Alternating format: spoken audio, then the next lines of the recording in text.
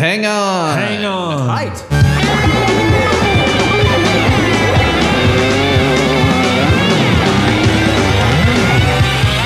might be a podcast. This might be a podcast. It might be Greg. It might be guest. And it might be Big Mass. Podcast popping in your ear. TMBP's everywhere. We can't be silent. We love they might be giants. And what are we gonna do with those laptops? This might be a podcast. This might be a podcast. This might be a podcast. Welcome to This Might Be a Podcast, the Song by Song podcast about the greatest band of all time. Constantines, I'm sorry, a close second, I suppose, but They Might Be Giants is who I'm talking about. And I'm your host, Greg Simpson, and I have an old friend here. I may have only met him once in person, but he's an old Punk News friend. It's the man himself, Adam White, from Niagara Falls, Ontario, here to talk about Money for Dope. Walking stick, lobster shell, cellophane, acid bath, legal pad, nitrogen, avocado, sleeping bag, rope, money for dope, Russian hat, safety glass, jumping beans, hand grenade, almanac, butcher block, finger symbols, liquid soap, money for dope. Opera glasses, letter of introduction, rubber gloves, chewing gum, antenna, magic marker, and the Ferber novel, baking soda, cobra venom, poker caddy, money for dough, banjolin, a dozen oysters on the half shell, wooden leg, galvanized turd, money for dough. What's up, Adam?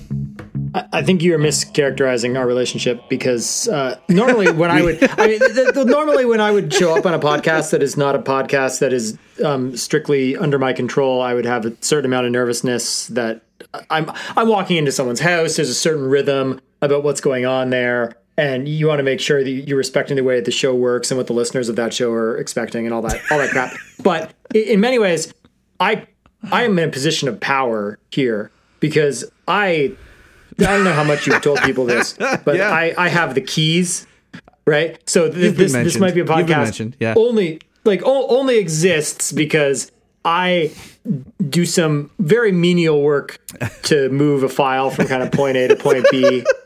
And that's only recently. Well, that's only recently. But even before that, I still maintain the power to destroy things, right? Mm-hmm, now, right. I haven't, but I could. So I feel that this is a different kind of power dynamic here because I could snap at any moment and just delete the show. or just do something. I could delete random shows like episode 98. Like fuck 98, it's gone. It's just gone. Right? Yeah, it's just gone. It's funny that, I mean, to be fair, you in part encouraged me to start the first podcast I did, Two Gregs, One Podcast, through Punk News, which I believe was the first sub podcast after the original. Could be wrong. Yeah, I don't know. It probably was. Brian Yancey did one briefly. Jesse Robb had Wizard's beard. There was a bunch. There was a bunch that lasted 5 episodes. Right, like most podcasts in the world. And now people like fucking Conan are jumping in like, hey, I can make more money. And I'm like, get off the space, man. This is space for us dorks. But the Two Gregs, One Podcast, I think we started, I want to say 2014, might have been earlier. And then that transitioned to Best Midwestern in I think we just had our 6th anniversary for Best Midwestern.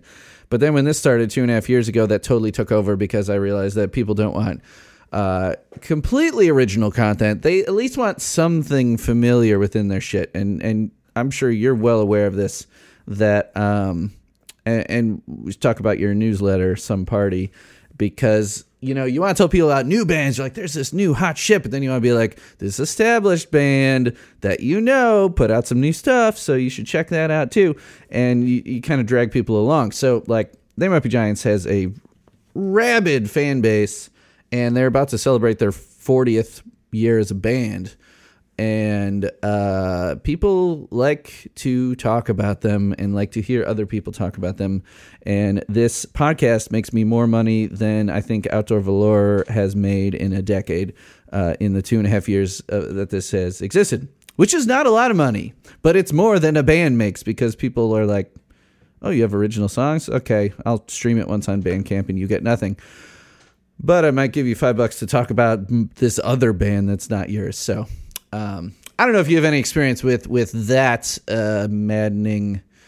I mean, I'm happy for the success we have here, but I perpetually will take the route that is going to produce the least amount of the least amount of return and interest to all but like the smallest niche of people, which is why I write a newsletter exclusively about Canadian rock music. Because it really has a ceiling of interest in the world, and we've actually calculated a whole country plus people that are we've calculated the number. I've spoken to like people that exist within the kind of like the Canadian independent music underground scene, and there is absolutely like a top number of people in the country that will regularly give a shit about what's happening in that music scene.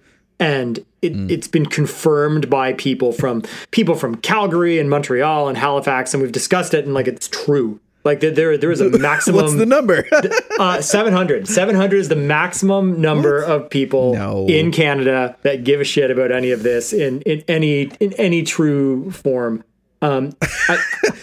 People in America and other countries listen to Canadian bands. Sure, but maybe they don't realize they're Canadian, and then they hold that against them. They will listen to it. They will listen to a Canadian band, but to be aware of like the interconnective scene shit, like to really care about the fact that, you know, when that on the new Chad Van Galen album, the guy that mixed it is the same guy that mixed the last EP that Tough Age put out. And when they toured, it was like all that kind of stuff about like who all the personnel are, and who's in what band that used to be in some other band, and like whose brother is in this band. 700 is the top number of humans on the planet that actually give a crap. Well, I guess I'm one of them. So wait, I might have missed something, but did Chad Van Galen put out a new album? Did I miss something? He just did. I saw he had a new song. He just did. Oh, maybe I just saw the single pop up on my like new release radar or whatever. It's called World's Most Stressed Out Gardener is the kind of clumsy title for it, but it's good. And the lead single from it is a song called Samurai Sword. That's what I heard. Okay, I just haven't heard the full album. Okay, well I will listen to that tomorrow. People who like They Might Be Giants, you might be surprised, some of you folks out there, that Chad Van Galen is this kind of guy that, kind of like They Might Be Giants, he just does whatever the fuck he wants, and he contains it all within his own little world. And I've reviewed a couple of his records for Punk News, and had them on my year-end list and stuff. And he's the kind of guy where like he'll like a They Might Be Giants album, you'll have one that's like folky banjo stuff and this very spooky singing, and then the next one's like this thumping beat and like this synthesizer stuff. Does this one lean more heavily one way or the other? Just before we move on, is it a more folky Chad Van Galen or a more it's pretty it's pretty erratic. Good. It's kind of all over the place, and it's definitely less. It's a little bit less focused than Light Information, which is the last record that he had came out. That really was pulling along this kind of like gross, almost like post-humanist narrative about aliens invading your body and replacing you and all of this. It's totally They Might Be Giant stuff. I'm gonna drop some song in here. I'll have to think about what that. Yeah. So this one, I like his unfocused stuff. Like I got into him on Soft Airplane, and like, you know, like TMNT Mask is followed by like, I can't remember the track listing exactly, but it's just like all these spooky ones, and he animates his own videos, and he does it all. Like, I mean, he pretty much on most albums he's playing every instrument. Correct? Yeah, he has a level of like engineering, like and all that. Aggressive iconoclastic quirkiness that I think like They Might Be Giants people would really like. Oh yeah. Oh god, what song do I want to put in here? I think it's got to be some off Soft Airplane. I mean, I would recommend pretty much any of his albums, but He's also supported by the Canadian government, which is cool. 'Cause Canada is cool. Let's. I can't. I think one that They Might Be Giants fans would be TMNT Mask, because it's kind of along the lines of a bizarre, more synthy They Might Be Giants song.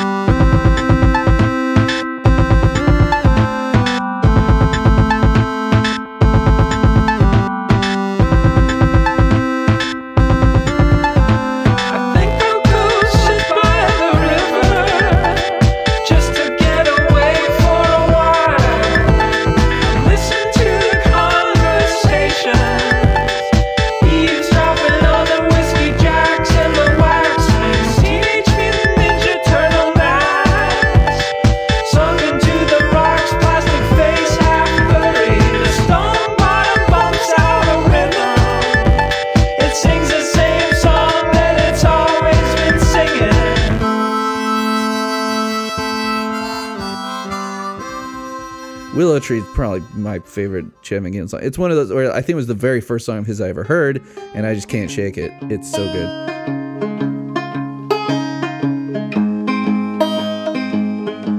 Sleep all day, just waiting for the sun to set. I hang my clothes up on the line.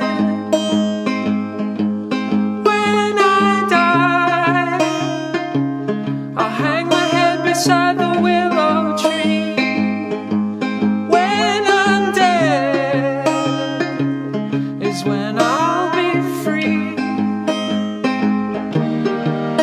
And you can take my body, put it in a bowl, light it on fire. You can use the kerosene. Take my body, put it in a bowl, light it on fire, and send it out to sea.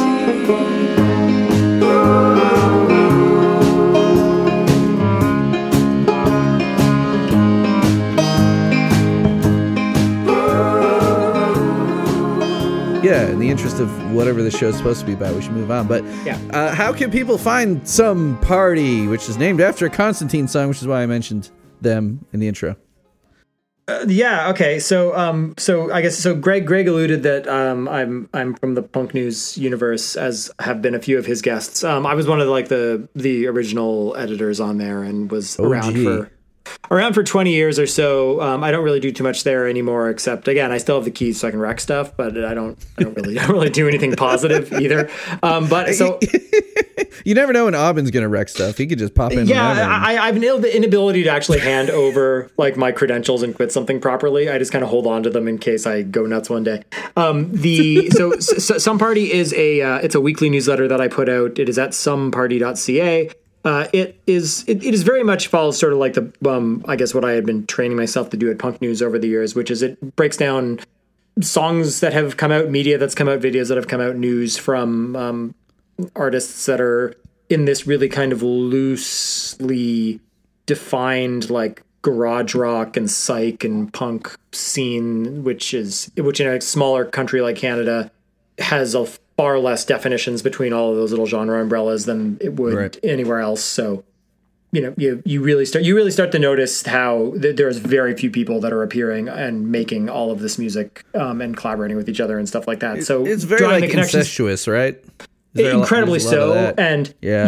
I mean, and if you went to a music festival, I mean, in better times when we could have music festivals, if you went to one that had these kinds of bands playing at it, doesn't really matter what end of the giant country you went to. There's the same 45 people that are walking around with a beer in their hand because it's just all linked in a way that I think is kind of neat. So, anyways, that's where you can find my shit. Yeah. Mm-hmm. It's there's some pretty wild stuff there, and I you know, we chit chat off and on, you know, over the many years.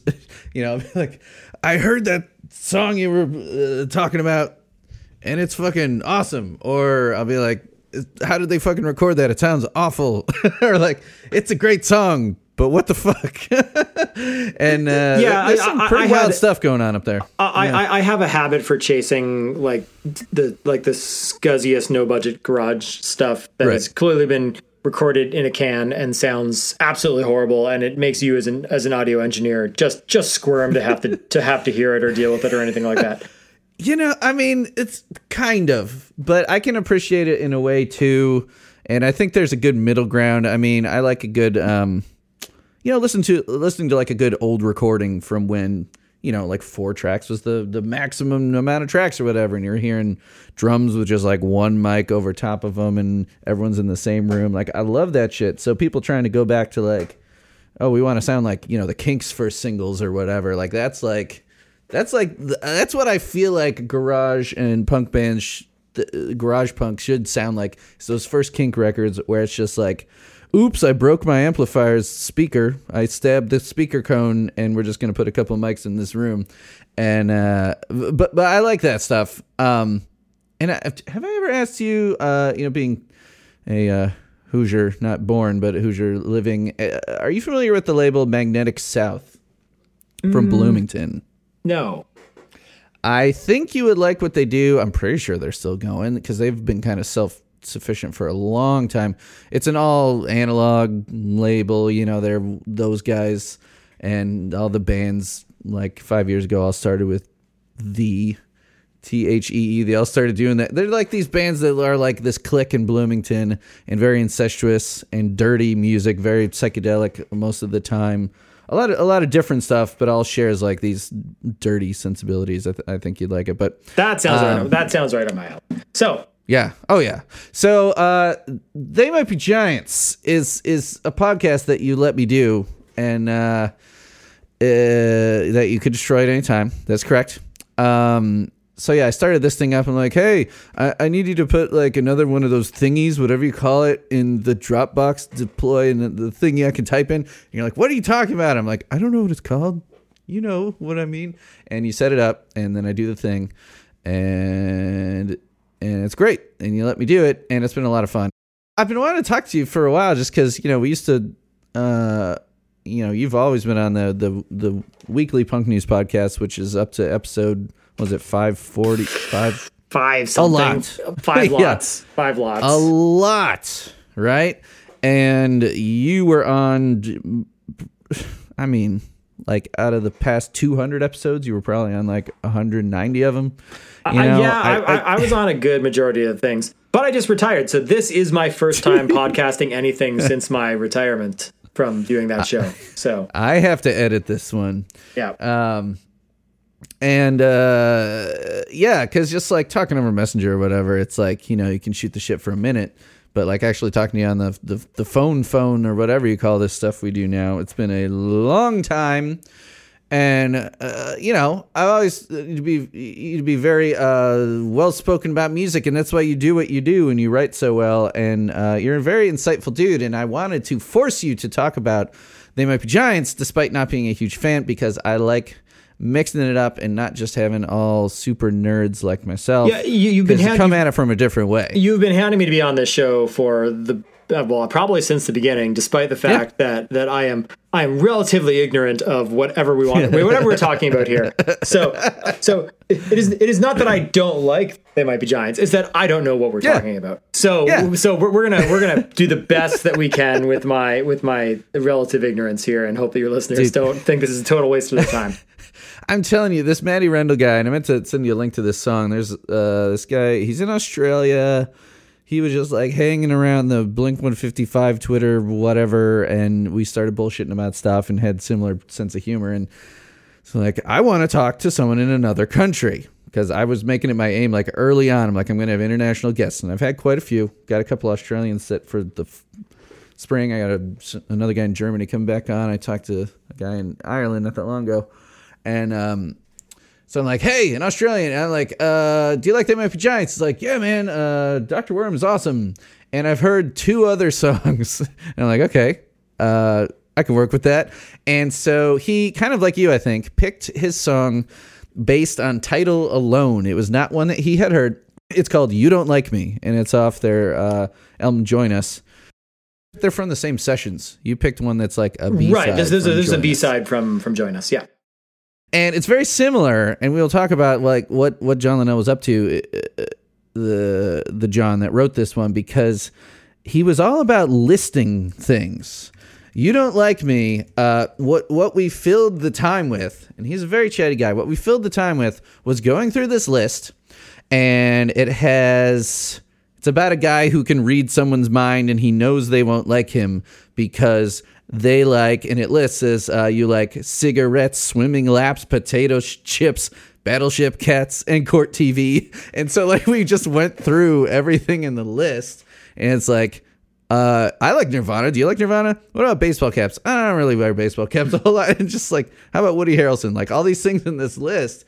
And yeah, it's just dawning on me that even though they're not on the same CD, they're from the same session. And Money for Dope, did you pick it just because of the name, or did you look at the lyrics or listen to it first, or were you just like, how did you end up on this song? It's such a goofy one. I don't know how I ended up here. I definitely started scrubbing around and through the Might Be Giants wiki and trying to see if there is something from like a lyrical content standpoint that I had an angle on. And I don't have a particular angle on the concept of Money for Dope, but we'll get deep into that, because I had pitched a couple to you based on sonics more than lyrics. But in a way this does meet a certain sonic sensibility that I like. I mean, it's got a little bit more of like of a gritty recording quality to it. They're not, definitely. It's garagey, but it's also quirky and weird, and that's very very much a thing that I'm into. But it's quirky and weird with that kind of harder edge on it, which may just come from the quality of the recording. But so it works for me for those reasons. And as I have sat here and tried to unpack what's in it, even though it might just be purely nonsense, I do have a certain obsession now with what is going on in this song and theories. All right. Yes. So we will get to these theories, but I want to know, what other They Might Be Giants songs do you know? Like, what, coming into me asking you, like, what were you familiar with? Where did you first hear them? Like, what is your relationship to They Might Be Giants, as minimal as it may be? So I have probably the most common answer for people my age that are on, right? Which is, tell me, because I'll confirm it. Tiny Toons, right? Because what was it when that episode came out? Was it like 90? That was 90. Flood came out in January of 1990, so it was definitely along all this time I haven't found the actual air date for that episode, but it was 1990. Istanbul, not Constantinople, and Particle Man. Right? So I absolutely ate that up as a kid. Right. And I remember nothing else from that episode except for those 2 songs. And I carried those things with me in my head for the longest time. But the weird thing is that I don't think I put together that was even a band, let alone They Might Be Giants, for years after, because now I don't recall there being a lot of actual accreditation in the episode, just because it's not really the kind of thing that would have happened. Right. So, just wasn't the style. They were all going to stop and tell you who they paid for this music that they put in there, right? Right, so, or do like MTV with the little, little credits in the corner. Right. So in a way, like, what a lost opportunity, because I as a, I don't know, what am I, like, as a, what am I, 8, right? Like an 8 or 9 year old at the time did not have, didn't have that nugget of information to go kind of like run out to the CD store and follow up on, right? It was just like, It was like, oh, that was wonderful. But now it's a cereal commercial and I'm never going to see that again. And I really want some Lucky Charms. Yeah. And so I actually just watched those with my kids recently and they remain silly and wonderful. But so for the longest time. Did your kids like them? Oh, they were having just a ball. Like it was great.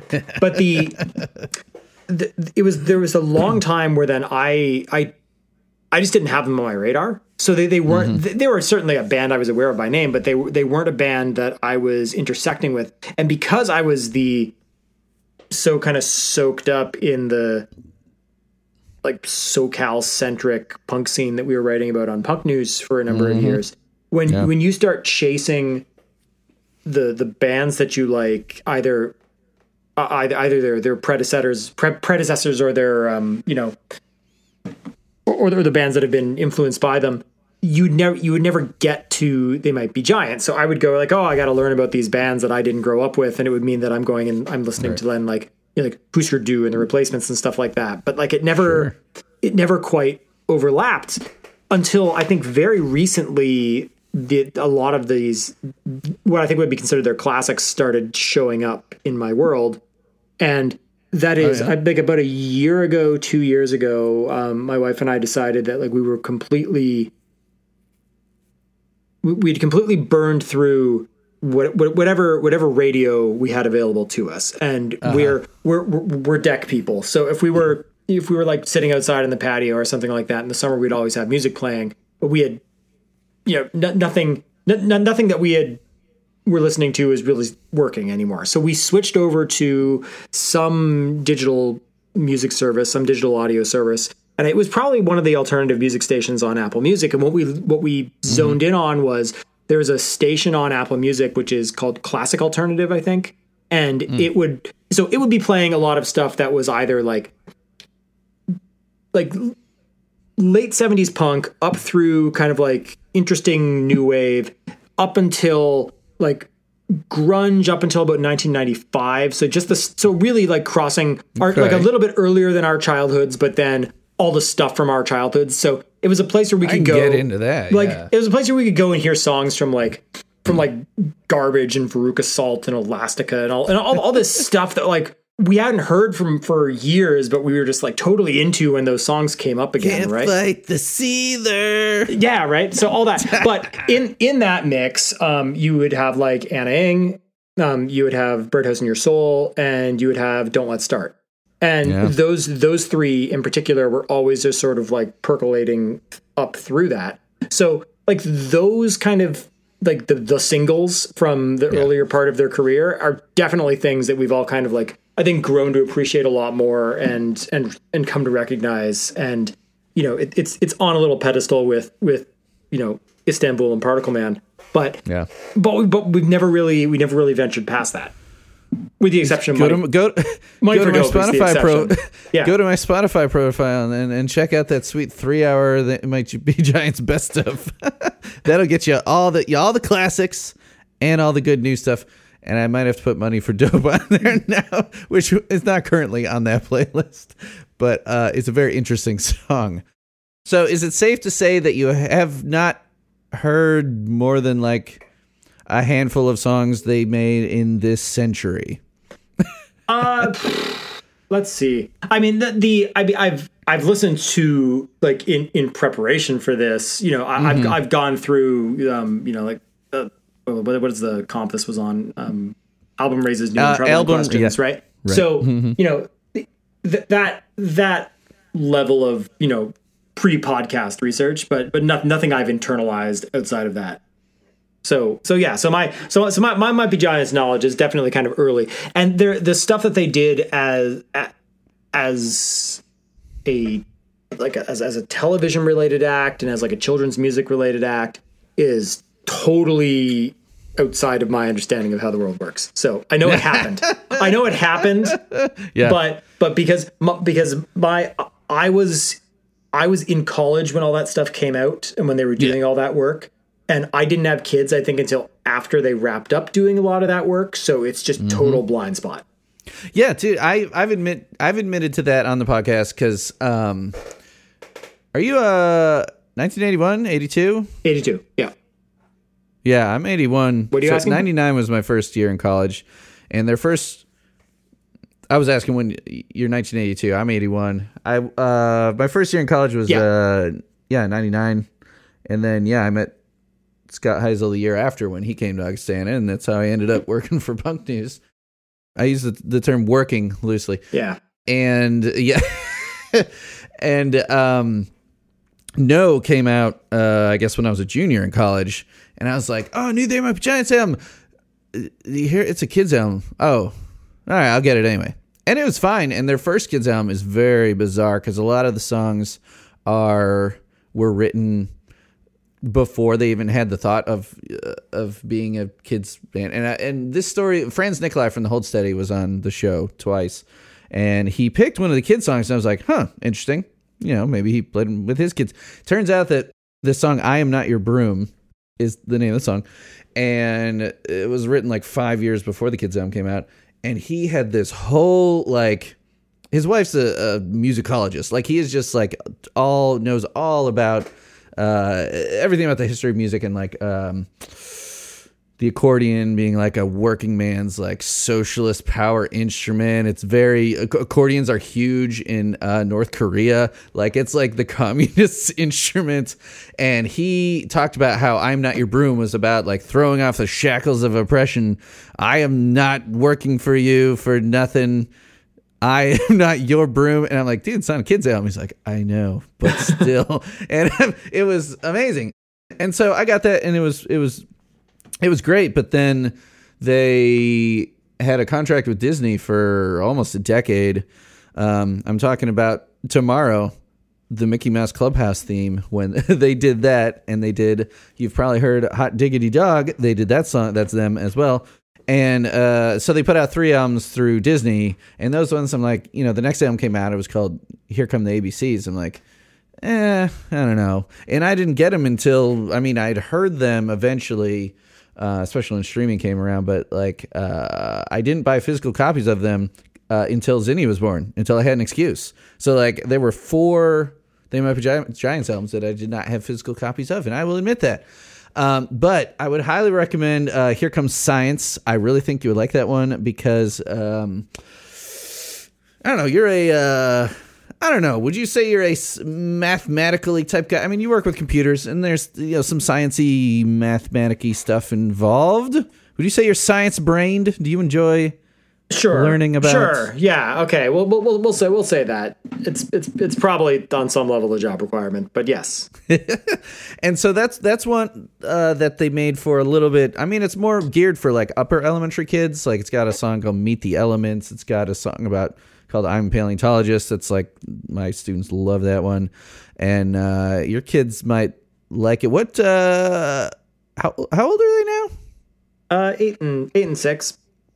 Oh God, they would love the crap out of it. My 5-year-old niece loves Roy G. Biv. It's an amazing song, and it's fun to play on guitar. Because they approach their kids' albums like their adult albums. When their drummer joined the band in 2004, they were recording an adult album called The Spine at the same time as they were recording Here Come the 1, 2, 3s. Same sessions.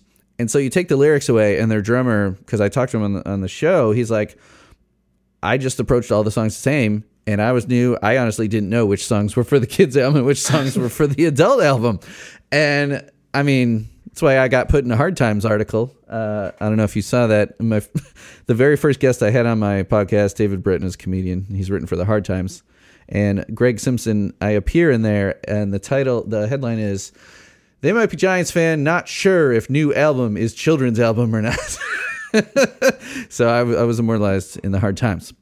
But back to your relationship with They Might Be Giants, however minimal it is, Money for Dope is an interesting song. And this is the kind of song, even, John Gentili at Punk News, he and I would talk about, he started getting into They Might Be Giants because I think people that are just into weird shit can appreciate them, especially their weirder ones.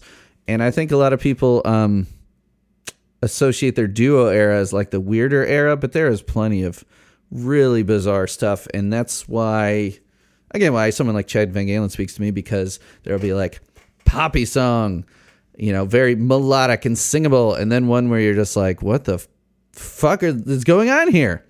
And Money for Dope is especially funny lyrically because they are not a band that does any drugs. They are a coffee band. And you are a coffee man yourself, though, I know, and they are just a caffeinated band, and that is really their thing. So Money for Dope comes across as especially goofy. So let's talk about, before we talk about these lyrics, because that's probably might be the meat of this. You were talking about the aesthetics of this song, the instrumental elements. You alluded to them. What do you like best about the musical elements of this track, Money for Dope? So I mean, just from a structural standpoint, I guess this gets off a little bit of the instrumentation, but maybe it doesn't, right? So this is, and you'd be able to answer this because you are a person with say actual scholastic knowledge of music. But would this qualify as a proper like patter song to you?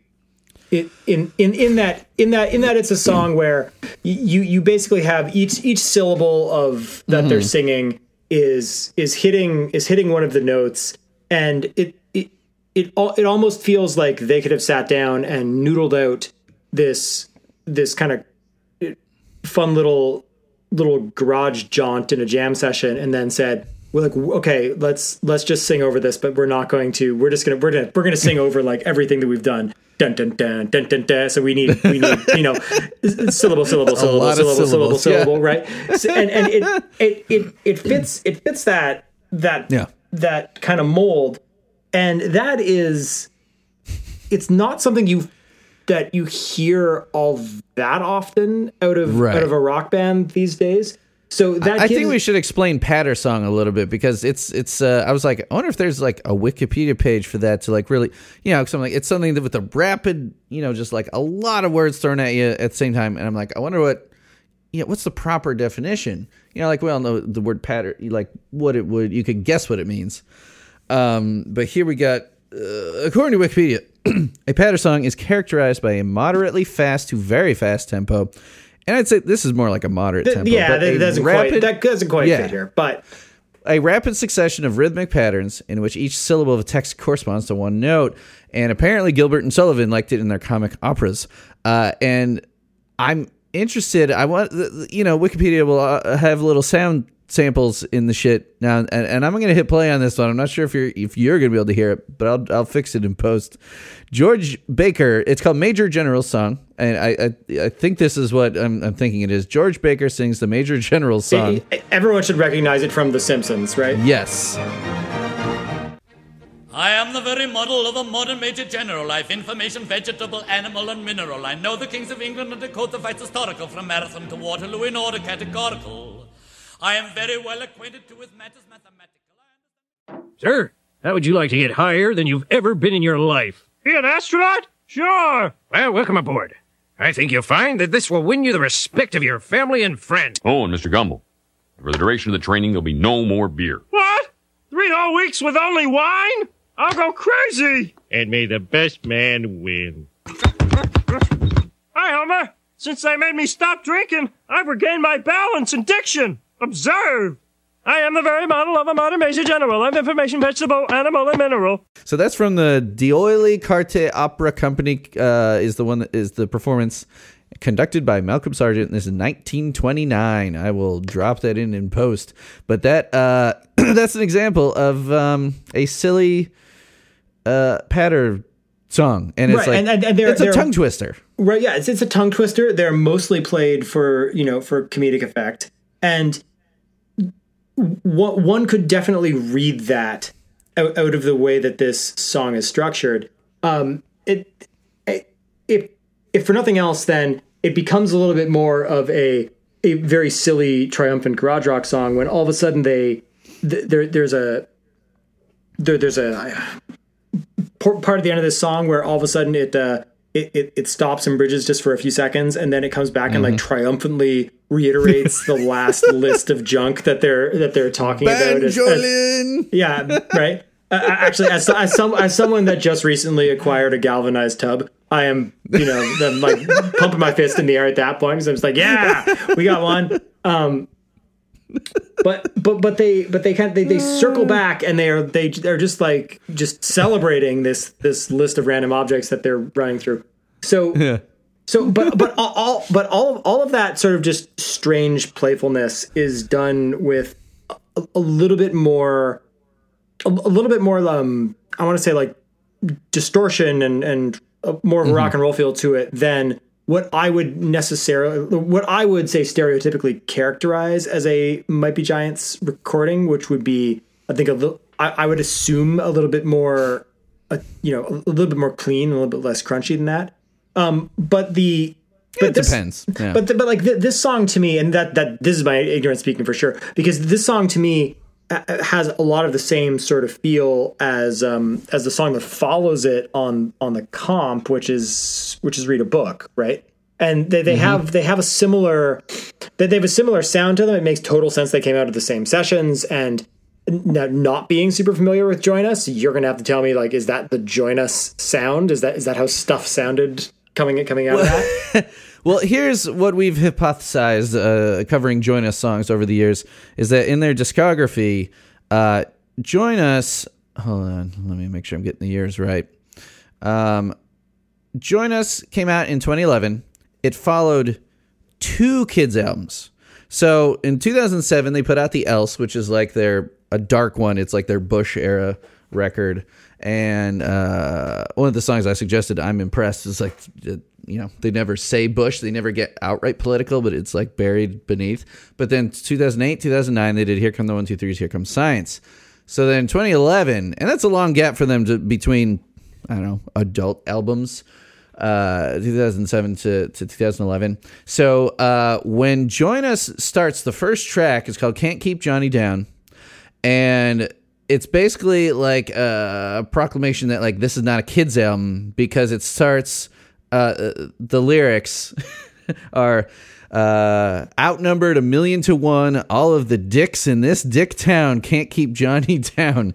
And for them, those are like, but they're basically cuss words, because they don't swear. They actually just said shit in a song in 2018 for the first time. And there's songs called When Will You Die, which Doppelpopoulos has covered in a very punk way. It's a very punk song. They even sped up the recording, like they played it fast and then sped it up and pitched it up like a whole step, sped up the tape. And then that song, You Don't Like Me, like a lot of kind of more negative songs. And they've always had lots of songs about death, dismemberment, depression, horrible depression. I mean, these are what their songs are about, masked behind... usually poppy lyrics. Yeah, and there's something that between that kind of Join Us era stuff and then like Money for Dope and Read a Book as a pair, like there's a little bit of a sneering, defiant punkiness to them that it was a really easy walk into for me, kind of coming from mainlining that stuff for 20 years. So yeah. And I think like it's John Linnell and John Flansburgh are just like, they devour pop culture, and you'll see references to stuff. I mean, this song has references to very obscure people we can talk about a little bit that I don't know all that much about. And there's a really cool camcorder video of them playing in London in 1990. It's totally blown out. Like, you'd be like, this production is perfect. The Adam White production. It's totally in the red the whole time. It's just the two of them. Linnell's playing accordion the whole set. Flan's playing electric guitars. Telecaster jumping around like crazy. And he's wearing a Ramones shirt. And like, if you went to Flansburgh's house, especially, and looked through his record collection, you'd be like, damn, there's some good shit here. Oh, I never heard of this. What's this like? Like, he is just like that kind of, like, he's been on Amoeba's What's in Your Bag thing, and it's just like the most random collection of stuff. The covers they do, Istanbul for one, most people don't realize that's a cover of a vocal group from 1954.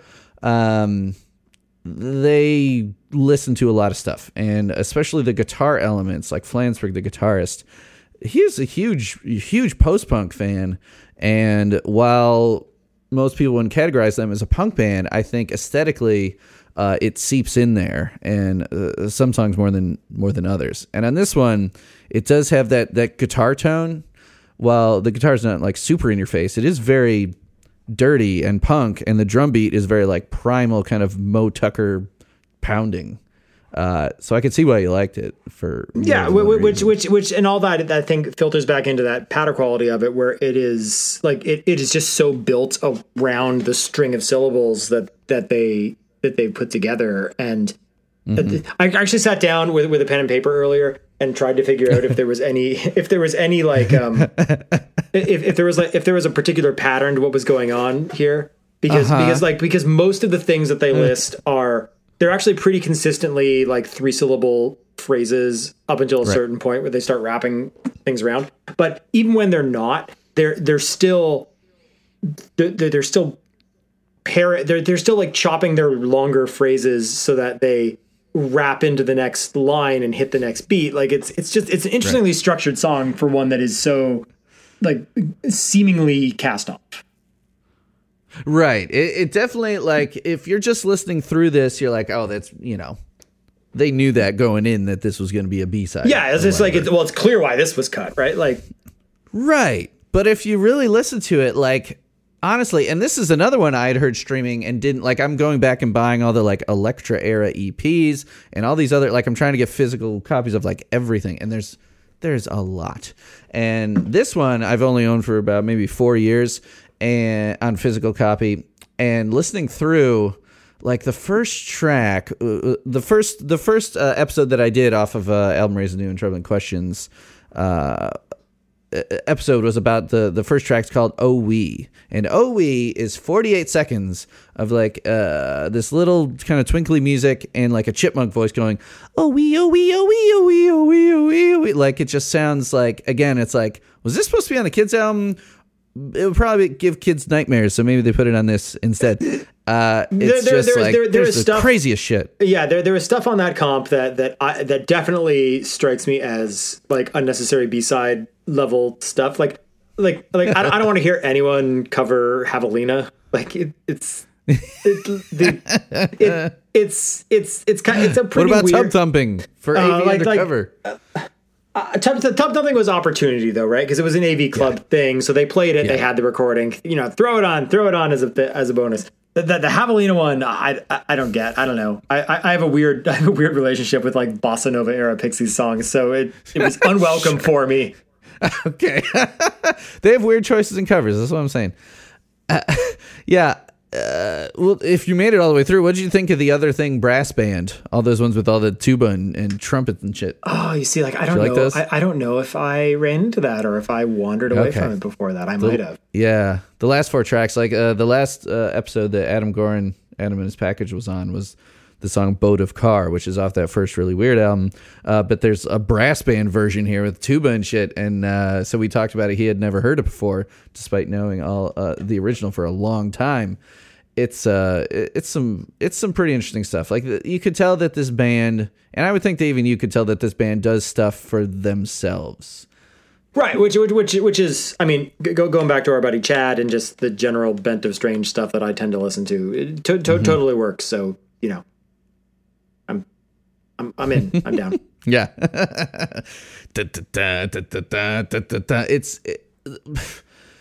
The musical thing that gets me is if you look at the guitar tab on the wiki, and usually these are pretty good. It's a wiki. People go in, they go in and do it because they care and they want to get it right. But then people can go in and kind of make adjustments if needed, and usually they end up being pretty accurate. The thing that gets me a lot, though, is that, like, there's a section where it says the key of the song. F sharp major. Like, okay. Like F sharp, well, first of all, why didn't they say G flat major? They're the same key. They're in harmonic equivalents. But they go ahead and tab it all out with G flats and instead call it F sharp major. That's neither here nor there. Is it G flat major, though, when it is like climbing scale wise, but then it goes down chromatically to notes that aren't in the key. It's a guitarist's nightmare. It was written by John Linnell, the keyboardist. And it's if you're trying to play open chords or bar chords, you're just going to want to tear your hair out. If you're a keyboardist and you're just kind of walking your fingers down, your left-hand fingers down this bass line, then it doesn't seem so bad. But I had someone who owns a banjolin. It's my uke playing friend. She up in Canada. She we all got one. I've had more than one Canadian on, my friend. You're like the fourth out of many, many guests. Marianne McTrow, might as well give her a shout out. She goes to like ukulele conventions and shit. She's very serious about it. She's in Lethbridge, Alberta. Mm-hmm. Money for Dope is a song that comes up in the They Might Be Shitposting Facebook group a lot, which is just, like most shitposting groups, just a fucking like wonderful time of just horrors. And Money for Dope was a running meme for a long time where people would just list a bunch of shit and then say Money for Dope at the end, and like some of them were funnier than others. But there was one recently where let's see, I think it was AC Jane, who has also been on the show, made like a poll, and it said, would you rather have a banjolin or Money for Dope? And Marianne's like, well, I already have a banjolin. And so I messaged her. I'm like, it's in the song. Can you do a Money for Dope cover on banjolin? And she's like, I said I own one, not that I can play one well. And I'm like, okay, well, just, look into it. And then this morning I was like, well, I know the song's fucked up. Let me go look at the guitar chords. And I'm like, Jesus Christ. I'm like, Marianne, don't worry about it. This song would be like, especially for an instrument where you're like, it's your second or third instrument where you're like, this is not my main instrument. And you look at it, you just bring it up and you're like, fucking Christ. Like, it's like going back to band days. I know you played bass guitar. Were you in the school band? Were you a band dork? I can't remember. No, I wasn't. We didn't have one. We were. Wait, what? No, we were regrettably a religious school, and we just they decided that Jesus had to take up all of the time for the arts that we would have normally had. You can learn the pipe organ, that is all. Yeah, basically there was like one musician in the school, and he played organ at all of our like churchy assembly things that we were forced to go to. Damn, you Canadians, you're supposed to be more art friendly up there. Yeah, but it's like on trombone. When you and I teach band as well as everyone knows, and when you are playing band instruments, flats are your friend. And like on a piano, the white keys, the key of C is your favorite. Whereas if you're learning a trumpet, trombone, flute, the key of B flat is your favorite, or the key of E flat, because those are just the easiest ones. Like trombone, all the way in first position, that's a B flat. If you play it down low or up high, you got B flats and F, so it's easier to get around on those instruments just the way they're constructed. But then you get to like high school and you're playing Sousa marches, John Philip Sousa for like the Memorial Day parade or whatever, shit that they make you go to wearing polyester outfits, and every note is a flat, just like every fucking thing. And when you get to that point, it's a nightmare for everybody involved. I don't know why he loved that so much, but you're playing all these weird positions and fingerings that like rarely come up, and it's like every note is in fifth position. That's trombone player's least favorite position. And I look at the song and I'm like, it's like giving me nightmares about learning, going ba ba ba ba ba ba ba ba ba ba, fuck, like that's like in me playing trombone to these. So you're saying Money for Dope may physically injure you if you basically attempt it. Yeah, we might have to find out, but it's you see a lot of slashes. Like, I don't know if you're looking at it right now, but there's a lot of these slash chords. And you played the bass, but do you know how to play guitar at all? Nope. What those mean is that for a guitarist is that you've got your chord, but then the bass, the lowest note of that chord, is something out of the chord and it's moving around. So you look at it, you're like G flat / B flat. God damn it. A flat minor / C flat. You're like C flat. You tell any guitarist to play C flat and they'll just say no. No. So it's a string player's nightmare. Trombone, I could get around on it just from doing all those marches.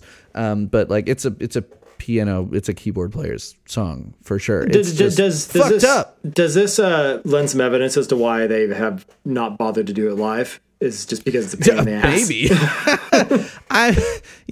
If the credits tab on here, I don't think there's song by song credits in the liners of the CD, but the wiki's usually pretty accurate. And in this one, both guitar dudes play guitar. You got Flansburgh and then Dan Miller. They've had the same 5 guys for 20 years now. I guess Marty 18, but a long time they've been settled on this lineup after the Elektra years. And it's just the regular lineup. They all recorded it. They all, it says there's programming in it. I'm not exactly sure what programming is because there's real drums. I think there's some fake drums as well. I don't know if you have any thoughts on that, but it's just like they all know how to play it. They recorded it. And usually if you can record it, as long as you don't let yourself forget it, and they have a lot of songs, they know how to play it. It's just... it's just, do they enjoy playing it, right? Do they enjoy playing it, right? Honestly, I think Linnell, despite having written it, would probably be like, I wrote these words and now I have forgotten them immediately because I need, it's just such a string of things that while, you said you were trying to relate some of them to each other and some of them seem to go together, it seems like one that would be very hard to memorize, even for the guy who wrote it, unless you played it like every night on a tour. Yeah, it's one of those songs where like you wouldn't forgive them for actually having a little book that has the listing of crap that's in there.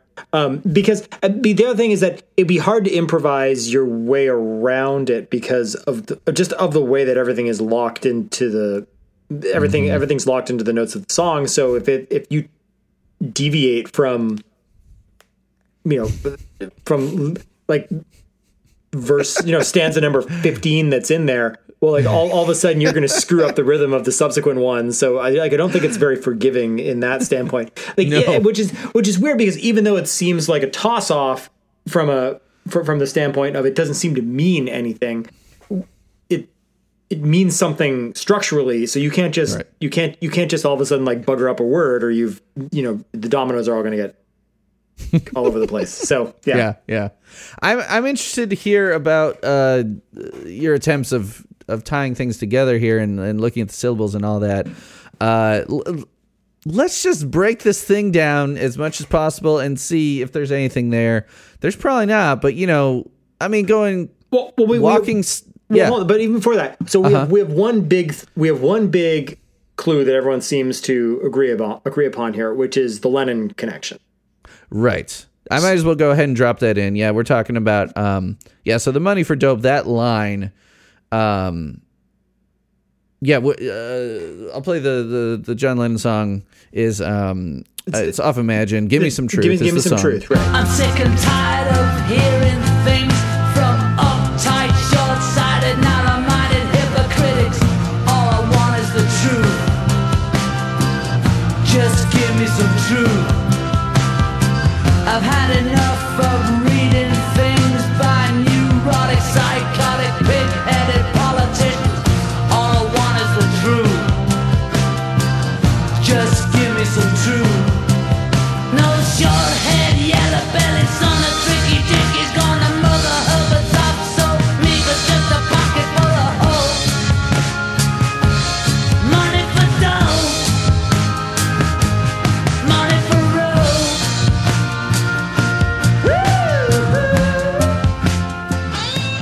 Yeah, and Money for Dope is just such a John Lennon type of lyric. I mean, it just screams Lennon because he was the one. I mean, the Beatles were, widely known drug users. I mean, most of their songs were either just like outright about drugs or, some metaphors about drugs.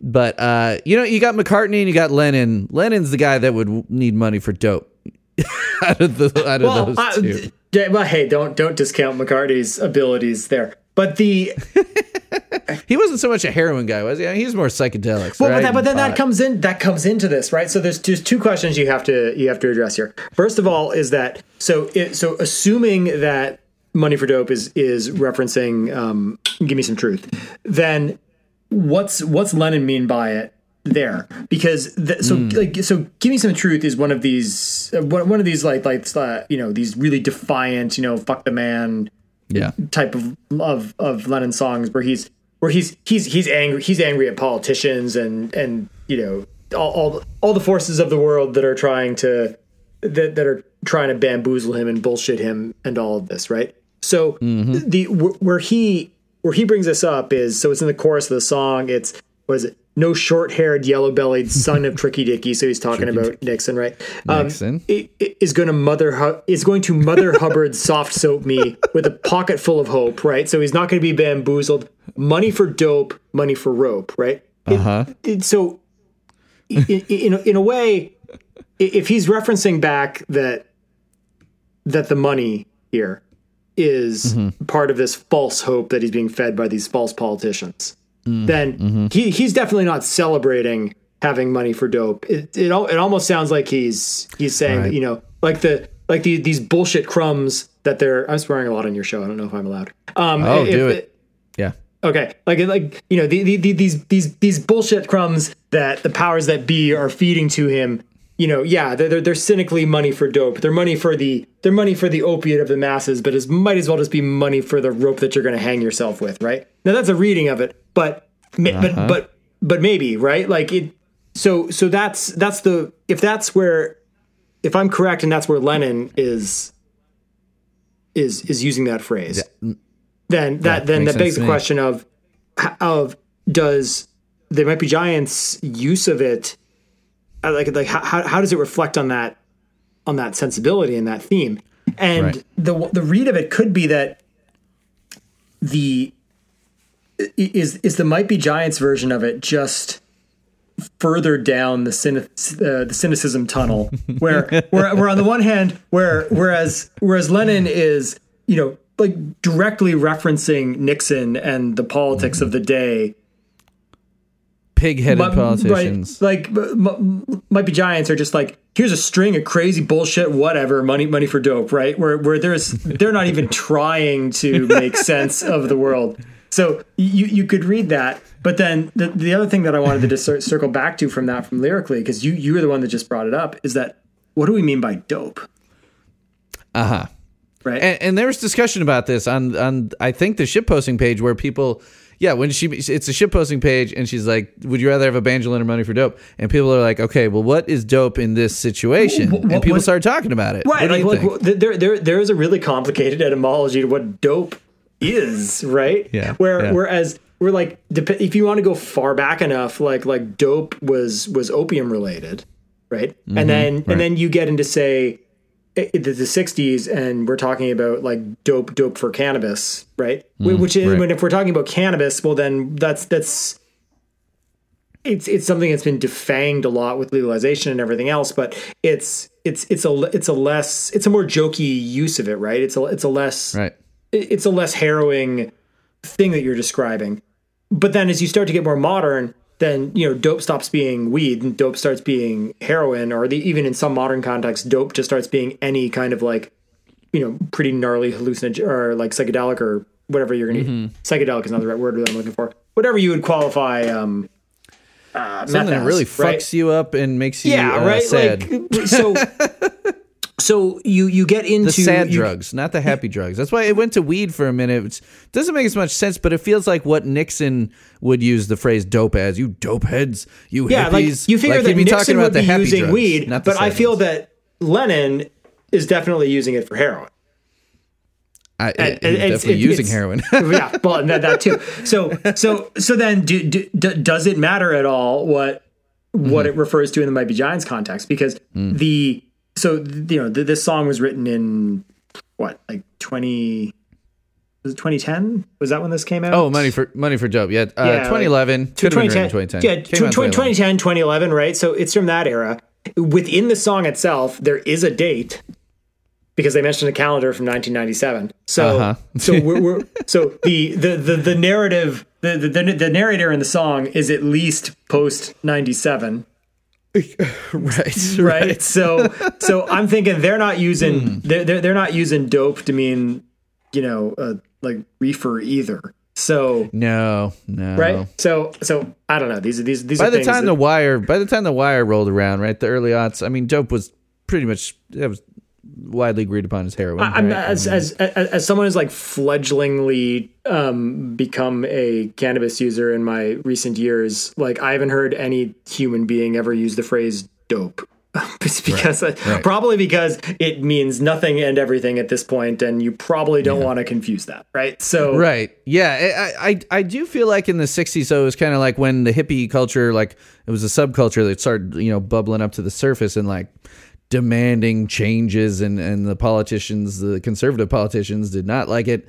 And I feel like those the squares, they didn't get the culture, man, the drug culture, and to them, just dope was just like a coverall for just drugs. So it could have been anything, including weed. Yeah.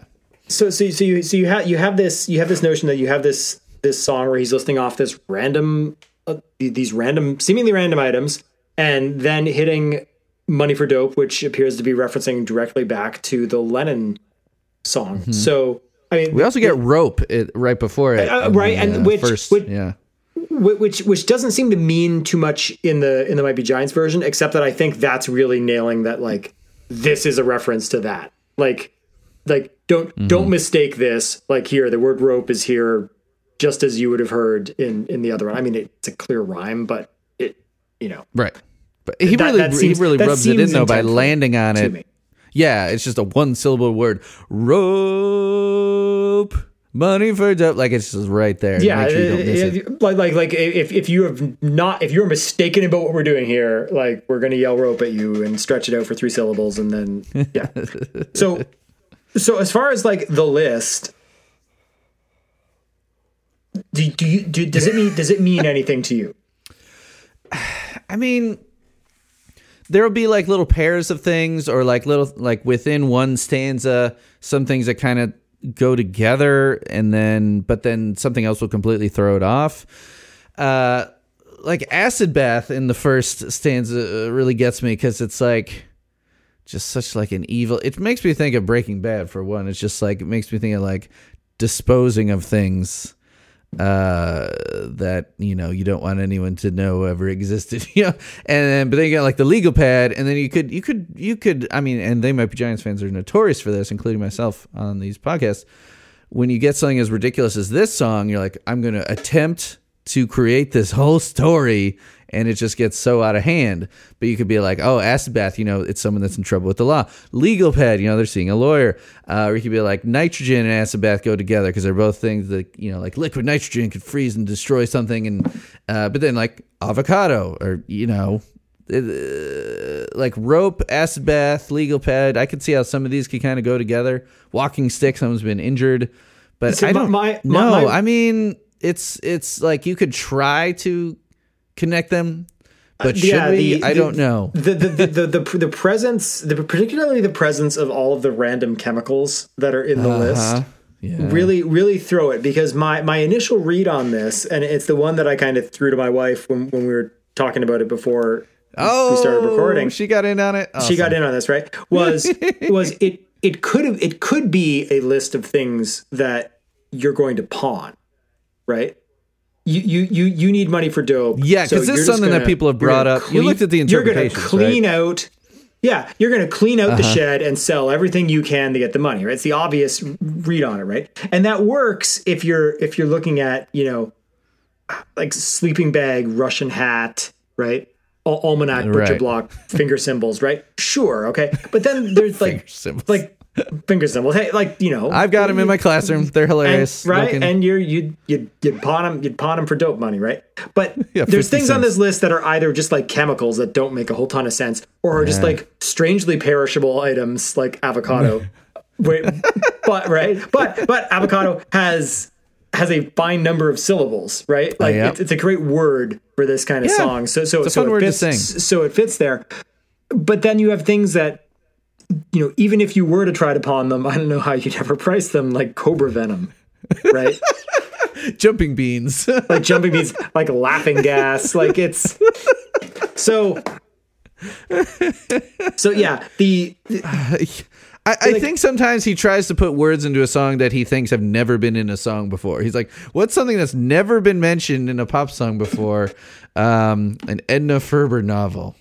It's just, I love these guys. That is such a Weaker Than style lyric there. Where you're name dropping a novelist, right? Like that's, right. I figured like chafing dish is probably a phrase that has appeared in no other song ever, because why would it bother, right? There's been a joke, and they've said in interviews I would have trouble tracking down, about how they're running out of nouns. Like it's a song lyric that they're running out of nouns. It's from the album Nanobots. It's this like 15-second song. And that's kind of been a joke. That was kind of based off of a joke they said in an interview, where it's like, we have 700 something songs at this point.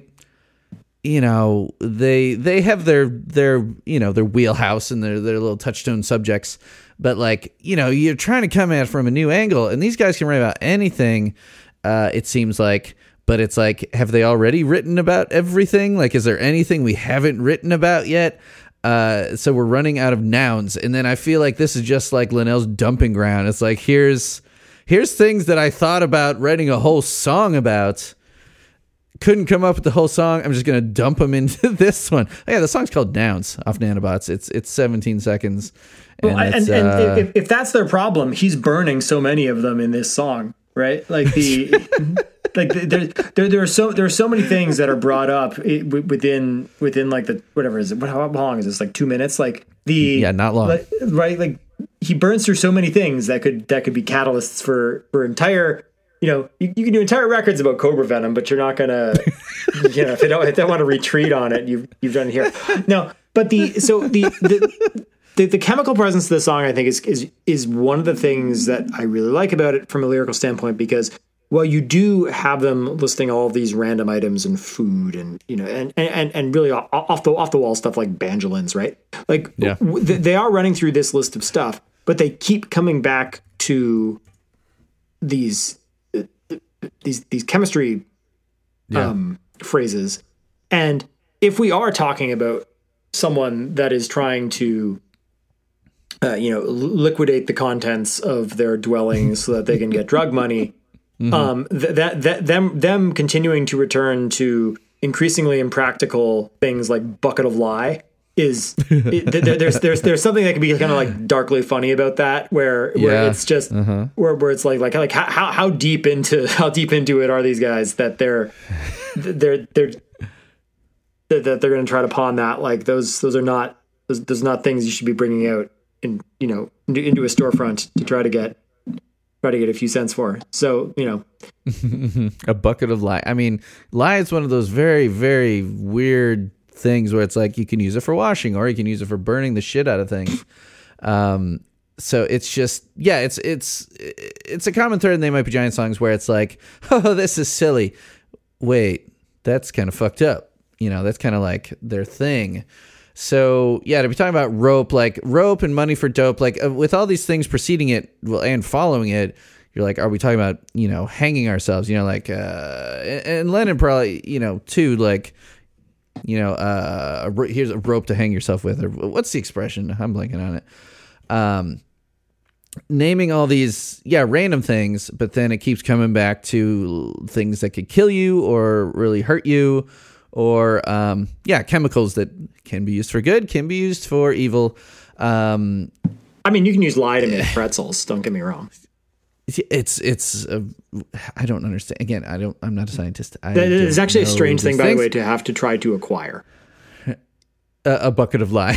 Well, no, I was trying to make like really legitimate, like soft pretzels. Yeah. At one point, and like nice. the way that is done, in I think like the purest original form of that recipe is they use lye as because it's a really strong it's a really strong base, like a strong alkali, and that's what kind of brings out the coloring, I think, in it. Like you use baking soda for it if you're not trying to look like a criminal, but you can use lye. And I remember trying to get lye for like it's New Year's Eve with my kids, and I was trying to make like big soft pretzels or something like that. And you can't just walk into Walmart and get some lye. So how did you get it? I don't remember, but I'm sure I did, right? But and then things like stuff that if another band talked about needle nose pliers, you'd be like, oh, they're they're working with their hands, they're building something, taking something apart. You use them to pull out someone's teeth. I mean, like there's so many things where from They Might Be Giants lens. And also just from like the kind of creepy nature of the song, like the climbing, the ascending, descending, and kind of chromatic and like key signature dodging elements of the song, give it a little bit of a sinister feel where you're like maybe, and also the distortion on the vocal track, like it's kind of roughed out, where like you hear the word axe and you're like, oh, well, he talked about sleeping bag. They're going camping or whatever. He needs to chop some wood. It's like, I don't know. There's all these other things in here.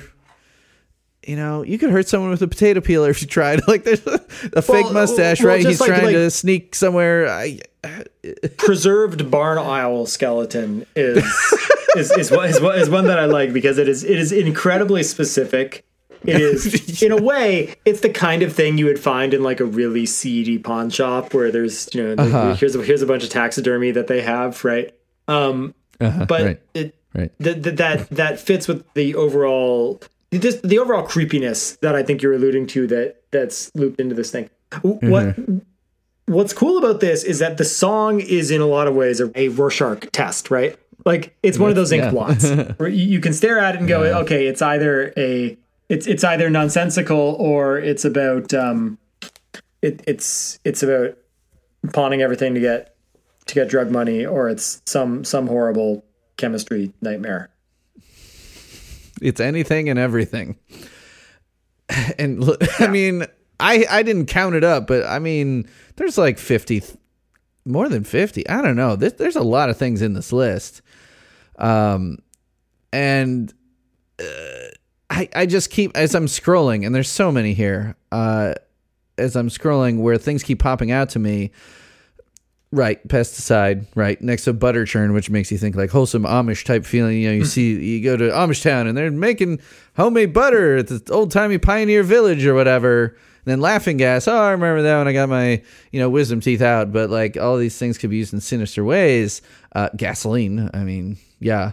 But then you get something like, one of my favorite things on the list, I think, is backing track, which in the land of They Might Be Giants is just like, it's like Simpsons like self-referential joke, because it's like, hey, remember when we used to use a backing track, right? It's something that like if anyone else was making a list of things that they might have on hand, I mean, a lot of these things I would hope you don't have on hand, but like a backing track, Outdoor Velour used to use backing tracks. I still got those WAV files, but like who else has backing tracks? It's such an odd thing to say. And I mean, isotope. I mean, I guess it's not the weirdest thing you could say. It's isotope. How do you have it? Check. I got my isotope. Yeah.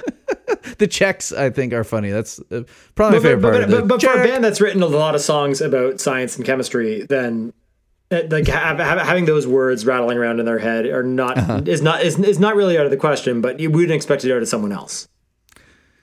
Yeah, they were writing these immediately after the release of Here Comes Science, put out on Disney Records. And yeah, even just having a song called Money for Dope, it's kind of surprising to me that Disney, like, while they put this out on their own label, and they have been for 20 years, Idlewild, you think, like, being affiliated with Disney, they'd be like, can you guys watch your language on the adult songs too? They're like, oh, we don't swear. Yeah, but Money for Dope, I'm like, it's a B-side, it's fine. Like stuff that is not Disney friendly. And again, like I said, they were coming off 2 Kids albums. So this might have been one where, like, I don't know, Linnell was going on like a John Lennon kick. John Linnell. He was going on a John Lennon kick and listening to all that like Primal Scream stuff and all that weird, like Lennon just got so weird, but I've always been a McCartney guy, but he went on a Lennon kick. He's like, Money for Dope, that would just be a hilarious thing for us to sing about, because we're not potheads. You know, it's like when Outdoor Velour covered the Magnetic Field songs, Too Drunk to Dream. As a guy who's never drank in his life, it was just really funny to sing. And Money for Dope is a really funny thing for Linnell to sing, because they're guys that, first of all, they don't do dope. Second of all, they've never been in a position, you know, or at least not for a long time, where they've been poor enough where they need to be talking about, you know, like Chinese rocks type situation where everything's at the pawn shop because they need their fucking drugs. But from the standpoint of trying to establish themselves as back in their adult songwriting mode. Yeah. Just having that nestled among the track listings. The track listing there is that there's a song called Money for Dope. like you look at that and you're like, ooh, okay, this is not a children's record. Like without even listening to that, there's no reading of the words Money for Dope that is going to fit on like a Disney Records thing about math. Right. So maybe it's that, like maybe it's this song is about nothing, but it's an adult song clearly. So just so you know, it's not kids. Doesn't mean shit, but it is not for kids. Then it's followed by a song called Read a Book. Yeah, right. But that's the problem, because Read a Book could totally be a kid's song if you don't actually listen to it, right? So right. On the surface, yeah, there's some. I mean, and they had songs before their kids' albums. Like one of my favorite songs of theirs is called Mammal, and it's literally it's listing mammals and talking about what makes a mammal, you know, like that they drink milk and all this stuff, but in a very kind of a very musical way and very catchy. There's a song called Dinner Bell that I love, which is about Pavlov's dog. I mean, they have a song about James K. Polk. I know more about James K. Polk, our 11th president, and how he was running in 1844 for the presidency. Like, I know these things because of They Might Be Giants, and that's pre-kids albums. But I can tell you I learned pretty much nothing from Money for Dope, but I quite enjoy it. Well, and that's so going back to that definition from that we talked about right at the start there about like what a patter song is, right? Mm-hmm. If you really want to go down that sure, that Wikipedia hole, what you'll find is that patter songs are quite often associated with something called a list song, which is pretty self-explanatory, is when you are listing things. Mm-hmm. But this is very specifically not a list song in that the list has no apparent meaning, right? So a list song, you there's some intent, right? Like there's a narrative thrust to the song that you're trying to say something. Yeah, this like most songs, right? Like most songs, this at least on the surface, without making incredible leaps of logic and intent, doesn't. So it may just exist purely on the level of lyrical rhythm and there is no meaning. So it is in a sense not a list, because a list at least is a list of something. This isn't even a list of something. It is just words that follow each other. It's just a list. It's just about whatever. They've written list songs. Like, it made me think of, there's a song, again, off their first kids album, called I Am a Grocery Bag. And it's exactly how it sounds. The lyrics are juices, muffins, pasta, and cheese, milk and biscuits, and cocktail sauce. I am a grocery bag. And it's a 35-second song that, is that an acapella? No, it's got instruments in it, but it's just this little thing that's just like fun for a kid to memorize, and it's definitely a list song. But yeah, you're right. But it's a list. It's a list where the items mean something, makes sense. Right? Exactly. Yes. Right. I'm a grocery bag. It's right. And then he says it right at the end. He doesn't say Money for Dope. He says it would be hilarious if they turned I'm a grocery bag and keep all the words, all the vegetables and stuff, but then just change I'm a grocery bag to Money for Dope. I wonder if anyone did that in the shitposting group. I'd be surprised if they didn't. It makes total sense why this has achieved like meme status in the Facebook group there, because you could go just grab any excerpt of seemingly list style nonsense text from wherever and then slap the words Money for Dope at the end, and you're like, oh, okay, it's the next verse. We get it. Okay. Yeah, all right. These patter songs, it's the kind of thing where like I never bothered to really look at the history of it. Like when you said it, I'm like, yeah. What? And then I'm like, wait, where did that kind of thing come from? And yeah, that's pretty interesting. And I love the Major General song. Like, as soon as I read the title, I'm like, oh, that one. Yeah, that is a song that I think everyone would know, or maybe it's just our generation with The Simpsons and stuff like that. But it's Gilbert and Sullivan. I mean, they're a huge name in, operas, musicals, Yeah, the HMS Pinafore is what Sideshow Bob was singing, the entire thing. The Pirates of Penzance. I mean, it's fitting that.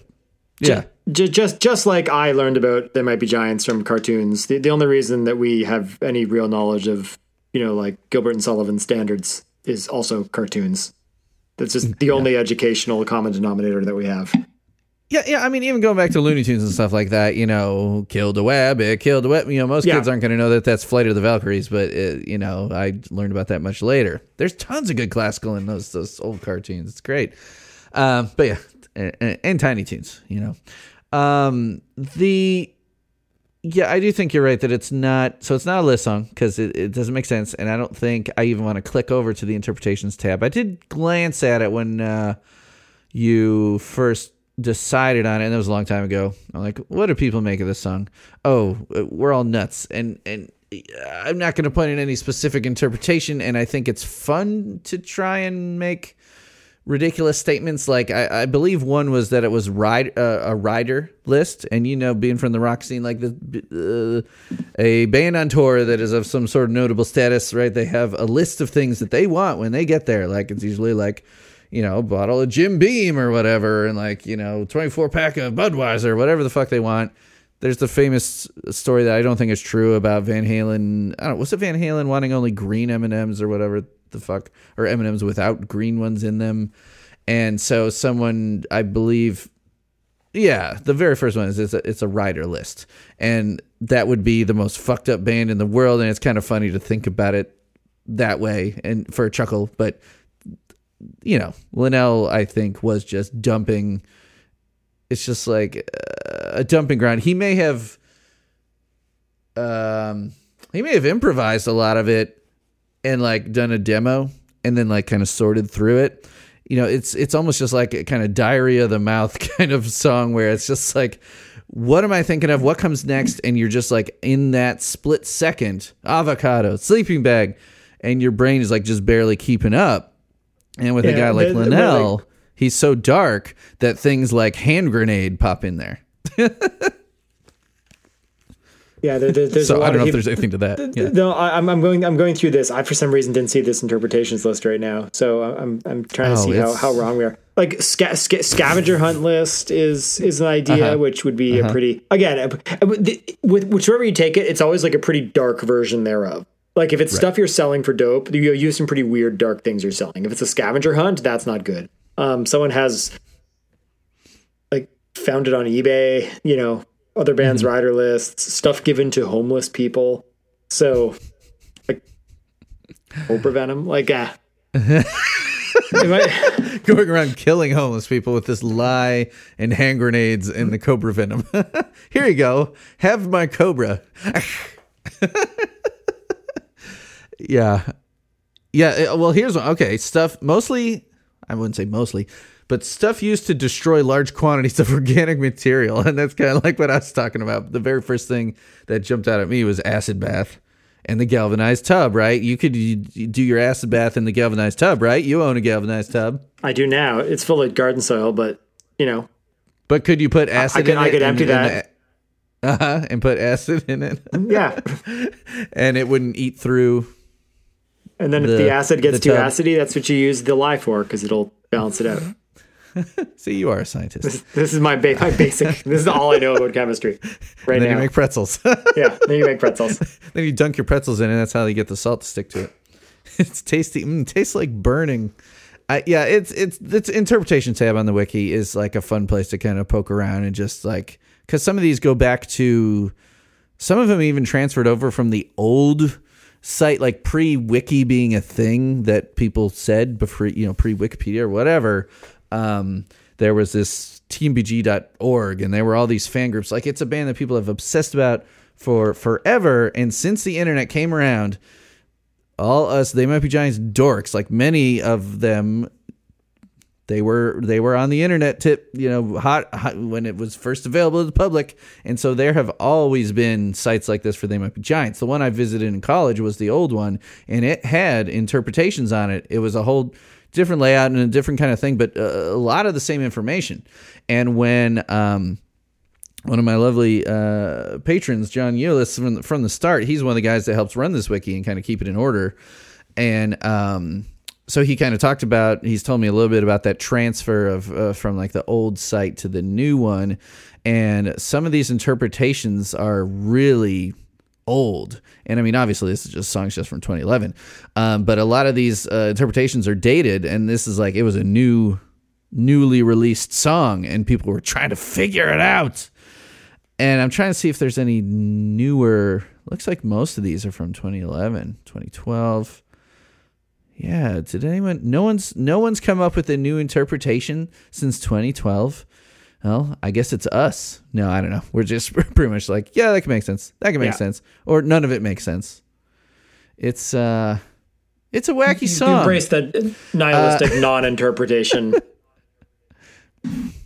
It's wacky in a way that is really dark if you start thinking about it too much, and.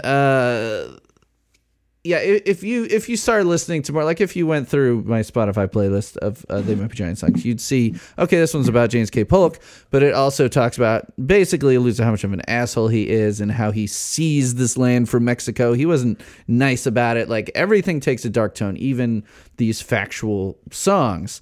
And I think you would sense a big pattern when you start listening through They Might Be Giant songs about how much it is about depression and death. And so as a big fan, it's hard not to read into Money for Dope as like, this guy is on drugs and going to kill somebody or whatever. Like it's hard to pin it down too specifically, obviously, but there's something going on here. Something sinister. But I think we've pretty well covered it there. Do you have, I guess I did mention musically, do you hear the programming that is here? I threw that out there before. I didn't pick it up, but I wasn't listening for it. So if they're doing something, it's either subtle or I was so soaked into Galvanized Tub that it didn't click to me. Right. And they'll still on occasion have duo songs like on albums. Usually the full band will do them live, or it's a song that doesn't get played live like this one. But if they're like, when I talked to their drummer, he confirmed that when they have songs that have drum machine in them, it's still the Johns, Flansburgh or Linnell, that do the drum machine. Because I was like, oh, are you the one that programs the drum machine when those come up? He's like, no, that's still the Johns. It's probably like they like their demo so much, they're just like, Marty, you're going to sit this one out. It's the drum machine. And so in this case, Linnell's probably like, well, let's punk it up. We got to have some real drums in there. But there might be little, and if I could figure it out in post and drop in a little clip here of a part where you can hear some programming, sometimes they'll overlay the two or keep some little drum machine aspects over top of Marty's drums, which I always think is kind of fun. But yeah, so I think we've pretty well covered it. I don't think we need to go through these videos that I just will mention that when I was looking for covers, I came up very empty. There is one, but I found all these fan videos, and I think just the patter song element, or while it may not be properly a list song, it is a giant list, lends itself to these fan videos. Did you bother to click over and they're all fun, and I mean, it is. If no one has seen them, it is what you expect, which is that every time one of the new items is mentioned, it appears on screen, and that's what it is. Some of them are drawings, and the one is photos, and I think the one is like they tried to collect the items and put them on their floor, and that one is maybe less successful because they don't have a banjolin. They're putting things that are close enough to some of the phrases. So if you're really going to get all of these things, you'd have to spend a bit of money. I mean, come on. I mean, I guess you could get a hand grenade that's been deactivated, from the. But there's a lot of stuff.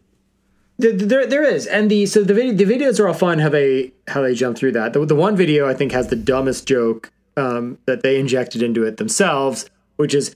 At certain points where they're yelling check, instead of just selling check, at one point they just show a picture of a check guy. like a guy, like someone from the Czech Republic type thing, right? Oh yeah, which one was that? Oh, it's the one that's mostly photo based, where like Ryan Smith, I think. Money for Dope. It's just showing this like this like total like what you see on Narcos or whatever, the drug or any drug movie where the cash is just rolled into a perfect cylindrical shape with a rubber band. So that caught me. It got a guffaw out of me when that popped up. But I don't know. They're fun. I mean, at this point, like I've listened to the song so many times now that seeing it interpreted in these several videos was a total delight, because I was just like, yeah, there's the tub, right, or whatever, right? Yeah. So. Oh my God, we've got a serious YouTube comment on this one. Ryan Smith did. It has 4,000 views. Surprisingly, a lot. Marcus Y, 5 years ago, said, as someone with auditory processing disorder, I thank you. Help this guy to learn the lyrics by putting pictures there. I'm also seeing check marks pop up when it says check, just like a check mark, which is one that makes more sense. I'm also seeing the Fry shut up and take my money meme from Futurama. There's just this one.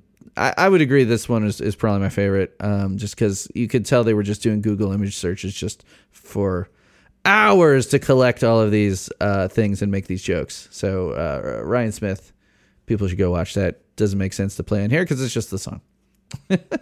There should be more covers of this, though, because there should. And like if only because like if you're gonna nail it, you have to kind of get that list right. And if you can get that list right, then I'm impressed with your abilities. Right. Well, let's listen to the one cover that's out there, and this is a guest / host who has appeared on the show many times. I haven't, I need to figure out what this guy's name is, because most of his bios and stuff will say like his first name, but nothing else, and it's something dumb like Greg or Adam, where just like there's too many of us and you can't figure it out. Yeah. But he's appeared on the show many times, and so I'm going to drop in a clip here of guest host doing Money for Dope. Walking stick, lobster shell, cellophane, acid bath, legal pad, nitrogen, avocado, sleeping black robe. Money for dope. Russian hat, safety glass, jumping beans, hand grenades, almanac, butcher block, slippers, liquid soap. Money for dope. Opera glasses, letter of introduction, rubber gloves, chewing gum, antenna, magic marker, and a Ferber novel, baking soda, cobra, venom, poker, caddy, money for dope. Check, Benjamin. Check, a dozen oysters on the half shell. Check, wooden leg. Check, galvanized tub. Check, money for dope.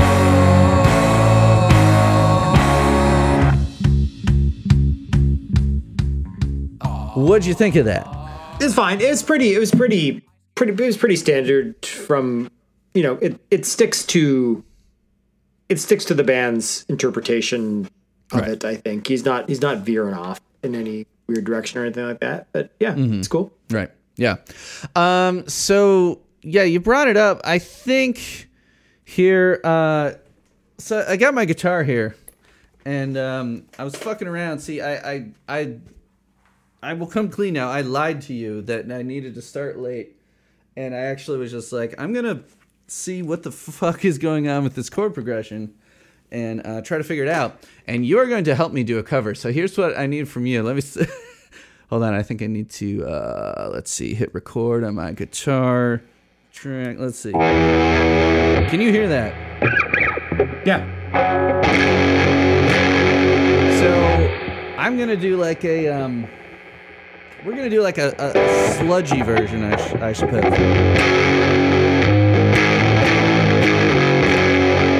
nice power chords.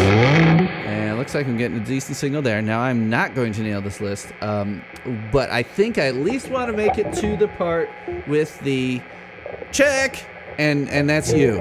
Okay. You're gonna do my backup vocals. I can do it. let me open up multiple tabs that can be pre-scrolled to where I need them because there are just way too fucking many. And I'm going to butcher it, but that's going to be part of the fun, I think. Let's see. I got one with just the lyrics because I kind of memorized the the main riff, and the check part actually settles into a nice pattern. But there's a lot of them still fucking up. Okay, let's see. And I'll trim all of this out because I'm a professional. But I've done quite a few of these, like the Oh We song I mentioned. I actually did live on air with this guy. He was in London, and he did the backing vocals for me.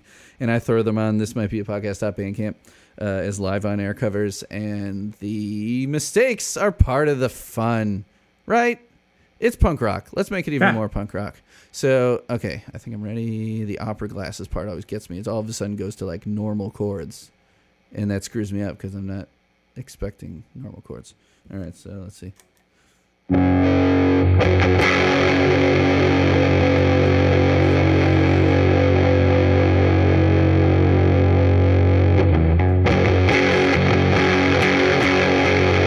Walking stick, lobster shell, cellophane, acid bath, legal pen, nitrogen, avocado, sleeping bag, roll, money for Joe. Russian hat, safety glasses, jumping beans, hand grenade, butcher block, finger symbols, liquid soap. You lost Almanac. Money for Joe. Yeah, I lost a lot there. Let's do it again. Russian hat, safety glasses, jumping beans, hand grenades, almanac, butcher block, finger symbols, liquid soap. Did I miss another one again? No, he drags out liquid. I think it's like liquid soap. That's it. Liquid soap. Money for dough. Let's see. Okay. Opera glasses, letter of introduction, rubber glove, chewing gum. Let's chewing gum and Sarah Magic Marker. I can't even get the note here. So fuck that. Let's see. Cobra Venom, Poker Caddy. And then, okay, hold on. We got at least do the check part. Let's see. Yeah, money for dough. Benjamin. Frozen oysters on the half shell. Wooden leg. Galvanized toe. Money for Joe. Money for Joe. There's a little break and then it goes back into it. So that part, like, Yeah, that's faster then, right? Because they're yeah, it goes fast again. And I was totally fucking up the rhythm on a lot of that because when it changes, it goes to like a Ramones progression where like people don't give the Ramones enough credit because they're like, oh, it's 3 chords or whatever. But there's this thing that I've gotten from being in some Ramones cover bands where like, and playing bass guitar, you know enough about like, I don't know if you've ever heard the expression playing in the box, which means like a pentatonic scale. We're staying, you know, like a fret apart and going up, where it goes.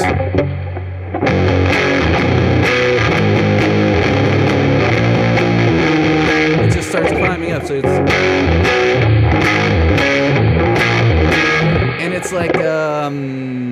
it's like the reverse of I don't want to go down to the basement. yeah.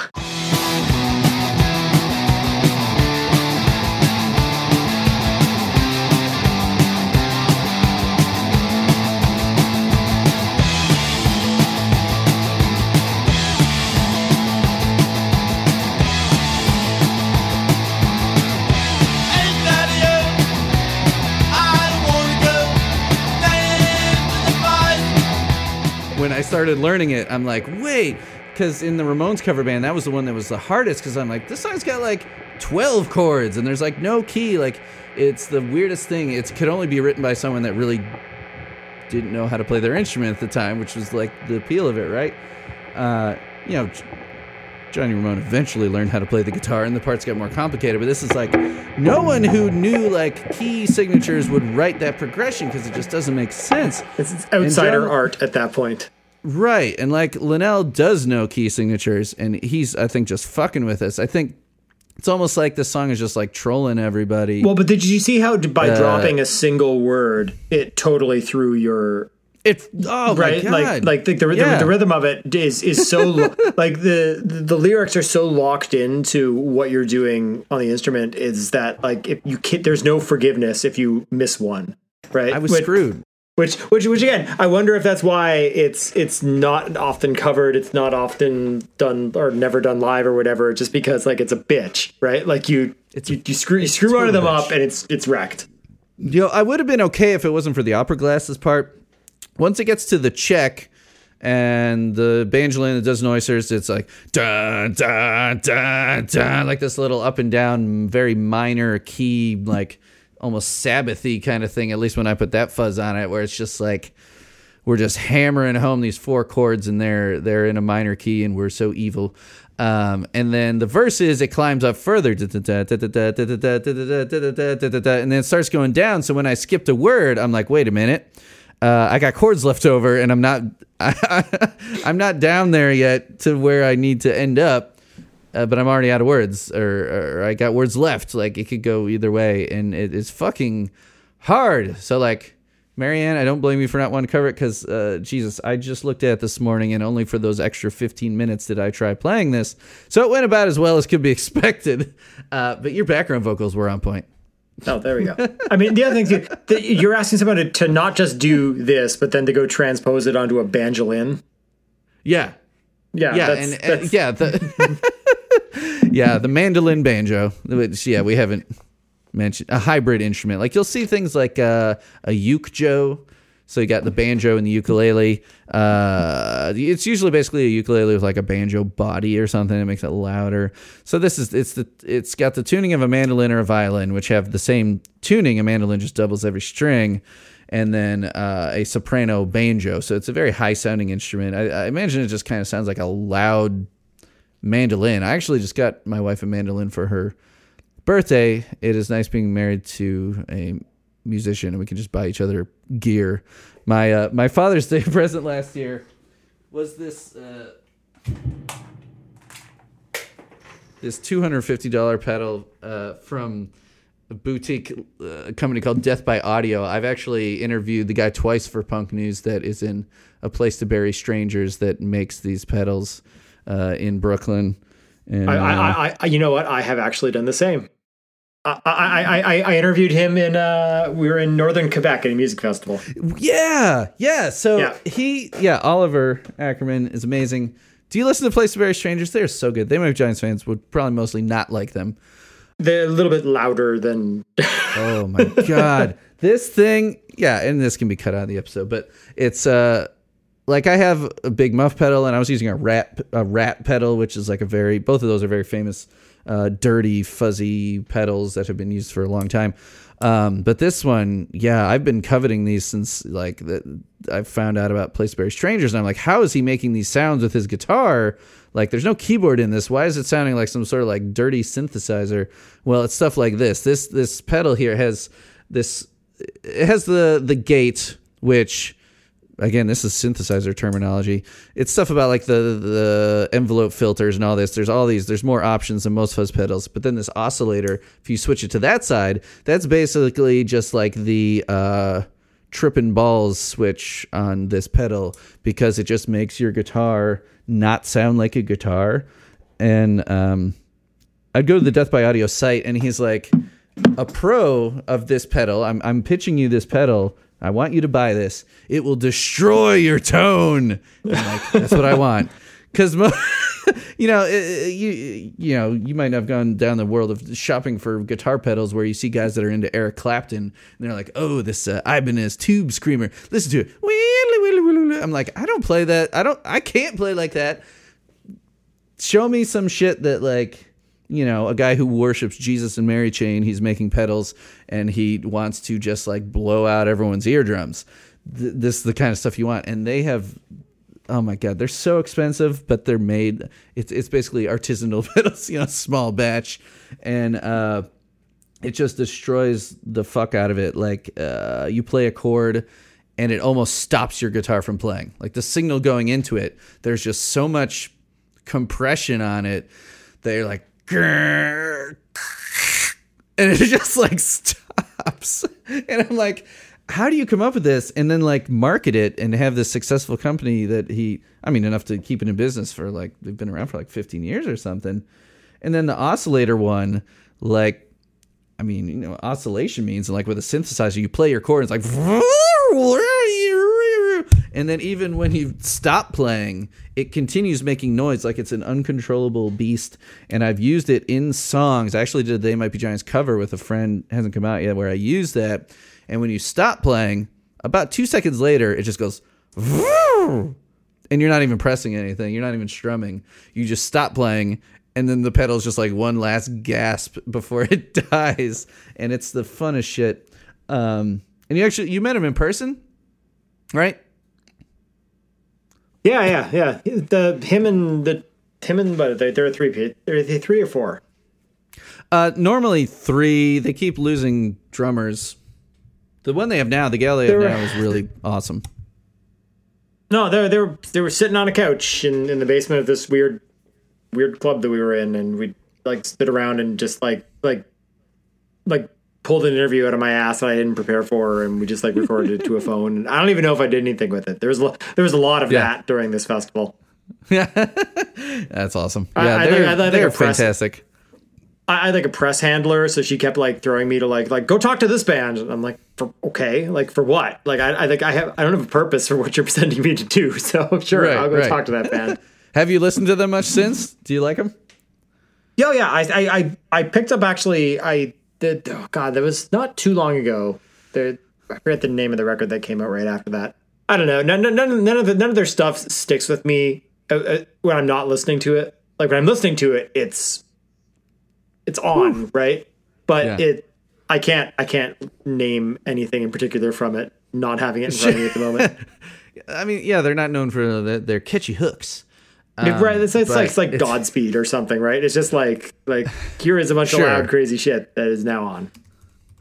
I think you might like their Pinned was, let's see, was that the most recent one or did I miss something? Pinned on Dead Oceans in 2018. The drummer for that album, Transfixiation before that might be my favorite, but Pinned, this chick that got drumming, like she does some singing too. And it went from like this very mechanized kind of drumming. Like I even asked him at one point, I'm like, is that all drum machine or is that a human? Because it's like it's so mechanical. She comes in and gave like a human element to the drums. Very good drumming, but it actually sounds like a real drummer now.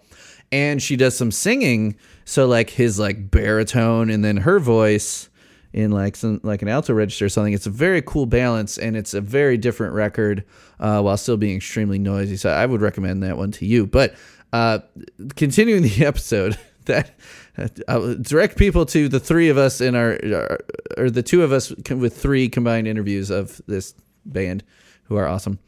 I think so. That concludes the cover section with what I must say is clearly we have the greatest cover ever made of this song, and it should be on the Bandcamp because it was great. And I think it is time to score this song. And I did not remind you of that, but you heard us did the episode with Sean. And so what you're doing when you're scoring this one, since you only have a handful of songs, you've become familiar with more Looking for Money for Dope. But comparing this song against the other They Might Be Giant songs that you are familiar with. Now, at this point, how many They Might Be Giant songs would you say you know well enough to rank this against? So, hold on. So, if people that you have on here are experts, do you like slot it in amongst the 900 songs or whatever it is that's in the repertoire?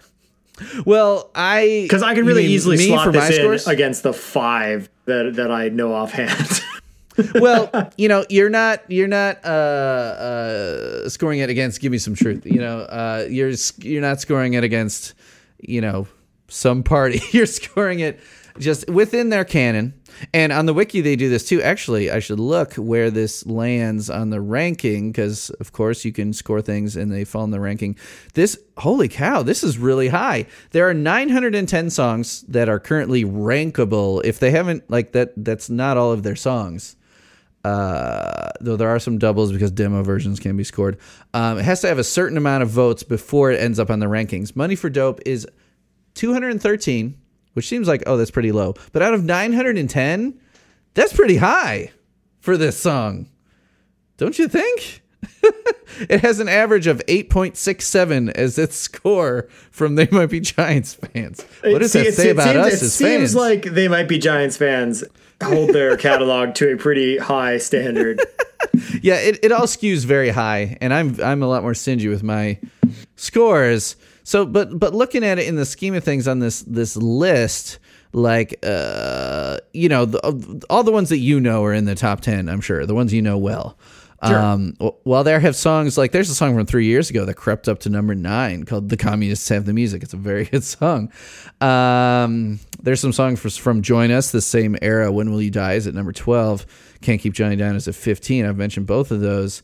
And if you're scrolling down to 2013, I just want to see what's surrounding it, which are going to be more like album tracks. It's above Lucky Ball and Chain, which is off Flood. It's track 3 off Flood. That doesn't make sense to me because Lucky Ball and Chain is like a beloved fan favorite early on in the track listing of their platinum selling record.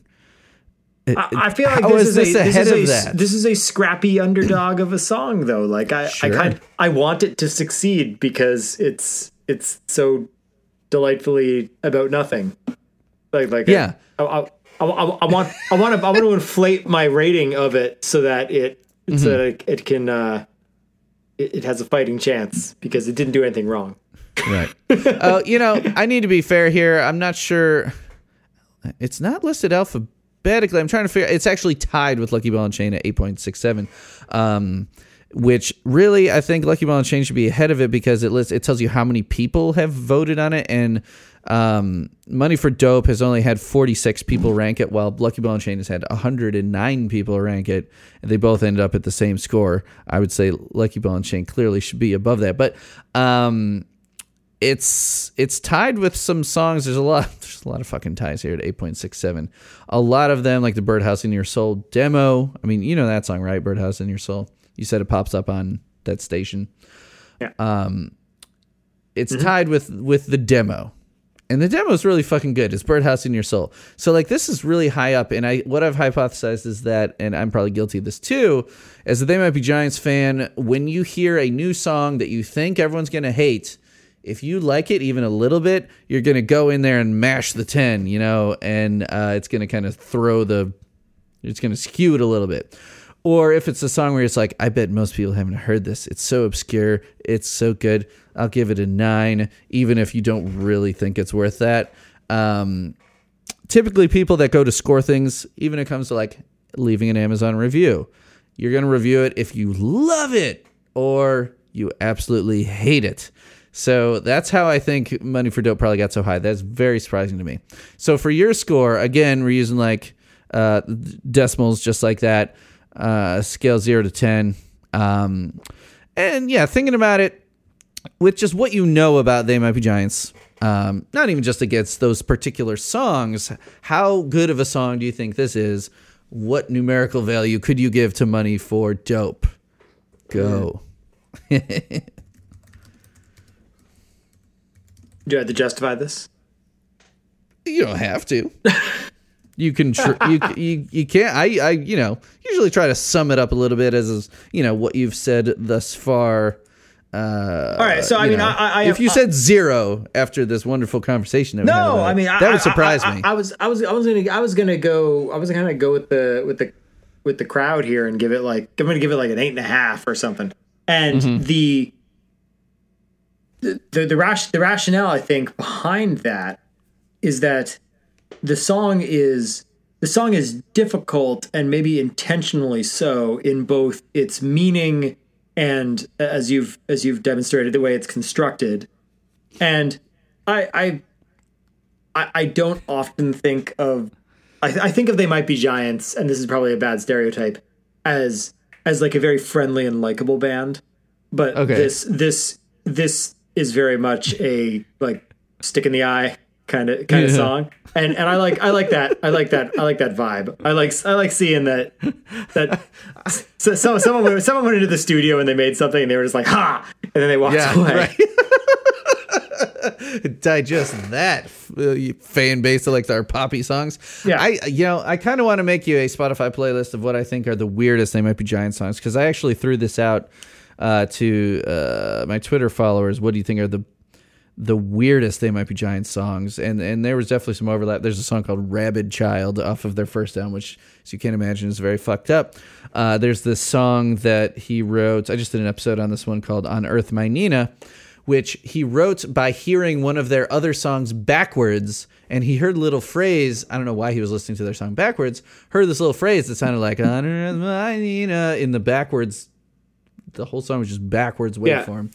And he wrote a song around that, just this little a cappella song that it's just like, why? How did you? Why would you do that? Well, because to amuse himself. And I think that's what the Giants do a lot of the times.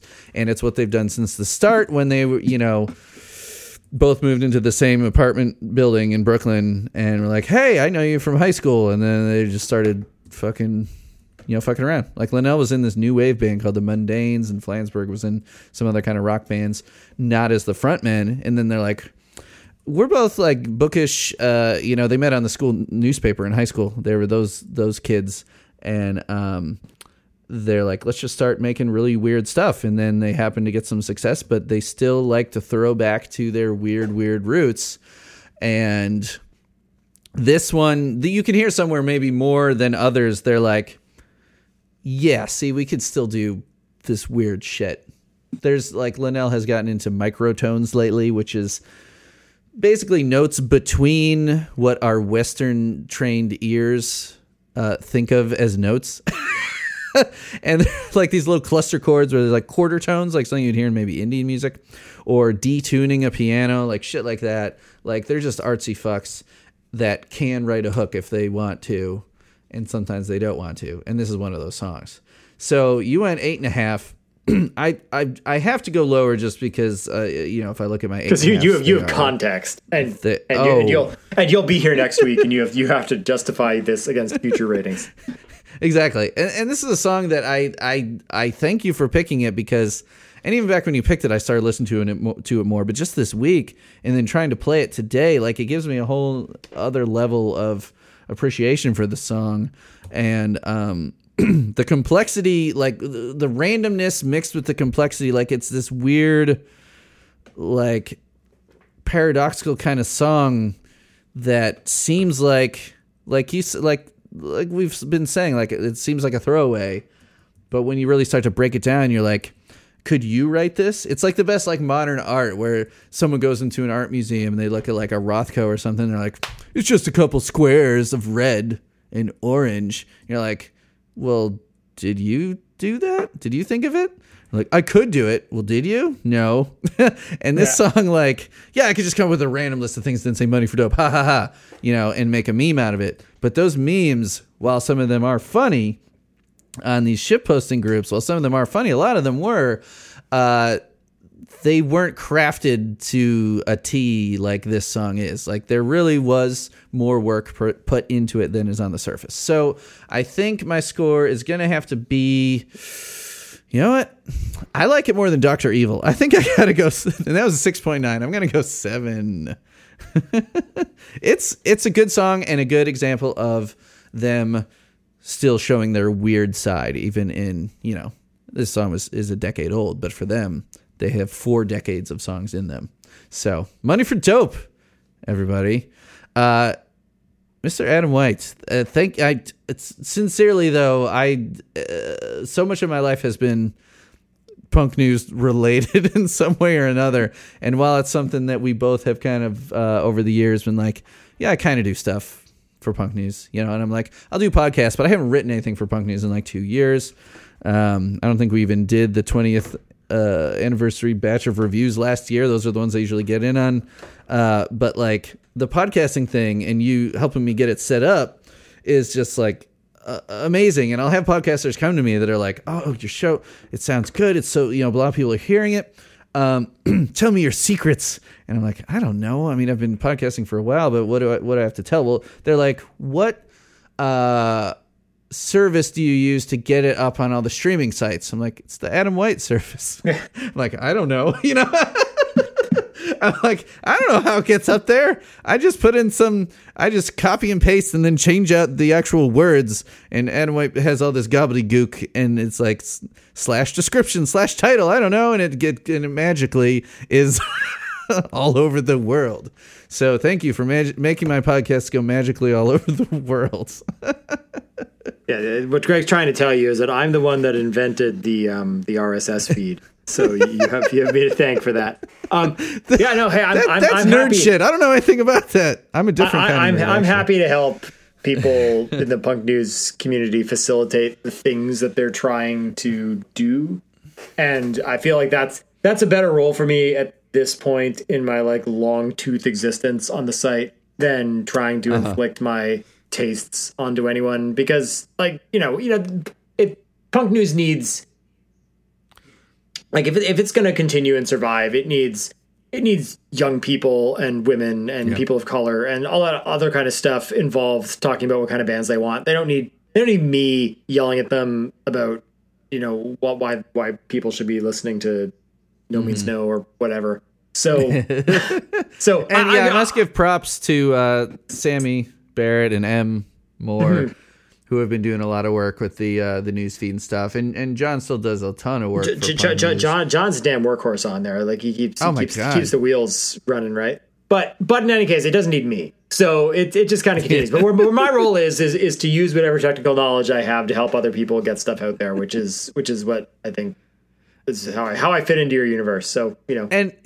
Yeah, and I think, as you were saying on your retirement episode of the weekly Punk News podcast, you kept using the phrase masthead, like you're keeping this masthead. And like now like a few years ago or whatever, we just started calling everyone contributors, to Punk News. Whereas like, managing editor was like your thing. You were the guy, the managing editor. You were like, I'm overseeing everything. And you're like, no. And you're like, I'm keeping this masthead. I think what your masthead, you should still keep it, but change it to, instead of managing editor, managing facilitator. Because that's what you're doing here. You've got your newsletter. I'd be okay taking like these offshoots, like an aggressively. No, like I could see being like custodian or something like that, where no one's gonna ask me for anything unless they know what I'm doing there. But are very important people. Custodians are incredibly important. You too. Oh my god, that's the first rule. Like anyone. You work in education, right? Like. Yeah, music teachers don't get student teachers a whole lot, but whenever there's a new teacher that comes in, and there's a lot of turnover in American public education because it's a shitty field to be in for a lot of reasons, but I enjoy it. You make friends with the secretaries and the custodians. That's the first thing you do, because they can make your life a living hell, or they can make it just a fucking breeze, and they're the best. They clean up. They literally clean up shit in elementary schools, and you're the one that cleans up the shit when I shit the bed all over the code. You've been very good recently. You had a rough learning curve, but you're fine now. Oh God, it was so out of my wheelhouse, man. I don't know. You're like, these dates have to be consistent, and it's like, yes, there's a pattern. I don't think I argued with you about it. I would just forget. I would forget that it's like that's not a month. The MP3 or that like the MP3 name has to be on there twice or something. Yeah. Or I think it was like a copy and pasting thing where I'd like be hastily, and it was when it was going up. It was like, all right, if I want this to post today, it's got to be in there before 1 p.m. or 1 a.m. And I'm like, God damn it. It's 12:40. And I'm just like copy paste. And then I delete like a fucking, some brackets or. Yeah, I delete a bracket and it just fucks everything. Since you pointed me to whatever that program is that colors everything, that was a lifesaver, and I wish I had it a long time ago because I was just doing it with like TextEdit or whatever. But if I fuck something up and delete like a bracket, like the colors go bad, and I'm like, oh wait, okay, and then I can realize what I've done. That's why we have those in our lives. Oh man, I'm hiring someone to do a proper thismightbeapodcast.com. I have the URL, and it's currently a Tumblr with template thing, so it kind of looks like a website. But to anyone who uses Tumblr, you're like, that's a Tumblr. So I'm at the point where I'm making enough money on the Patreon where I'm like, I'm gonna pay someone to at least set up a site to where, like with what you've done, I could just go in and like fiddle, and then it'll update stuff. I'm gonna pay someone to mix shit while I'm on my paternity leave, because like you, I'm at the age, I'm about to hit 40, and it's like I am about to have a second kid. You have 2 kids. It's like you realize you got to realize where your strengths are and where you should just let other people take care of it. And then you find that balance, because I went for a long time too where I was having trouble saying no to anything. Yeah, being the Punk News podcast producer for 200 episodes or whatever. Yeah, despite not being on it. Doing less stuff is much better. On that note, Greg, I'm totally going to bed now. So. Oh yeah, it's way late, man. I get up at 5:45 for school, so I'm going straight to bed. But it was just a lot of fun talking to you. And people go to someparty.ca. Yeah, correct. That's right. And subscribe there. Get it in your inbox like I do. It's an email. Email's fun.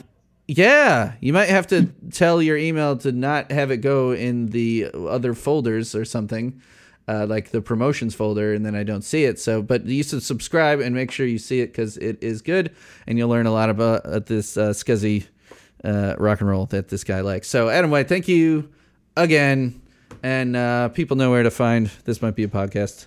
We got the .com. Go there. Find me on Twitter. This might be a pod. Do you want people to find you at Adam White? Yeah, okay. That's where I am on Twitter or Instagram. How did you get that? You were on Twitter way early, weren't you? Yeah, that's one of those. I got one of those. They send you a GIF now where they're like, "You've been here for 13 years. Fuck you." And I was like, "Oh no, you fucking loser." Yeah. There you go. Yeah, it's Adam White everywhere. Mm-hmm. Cool. And yeah, I'll let you go. Let's go to sleep because we are old men.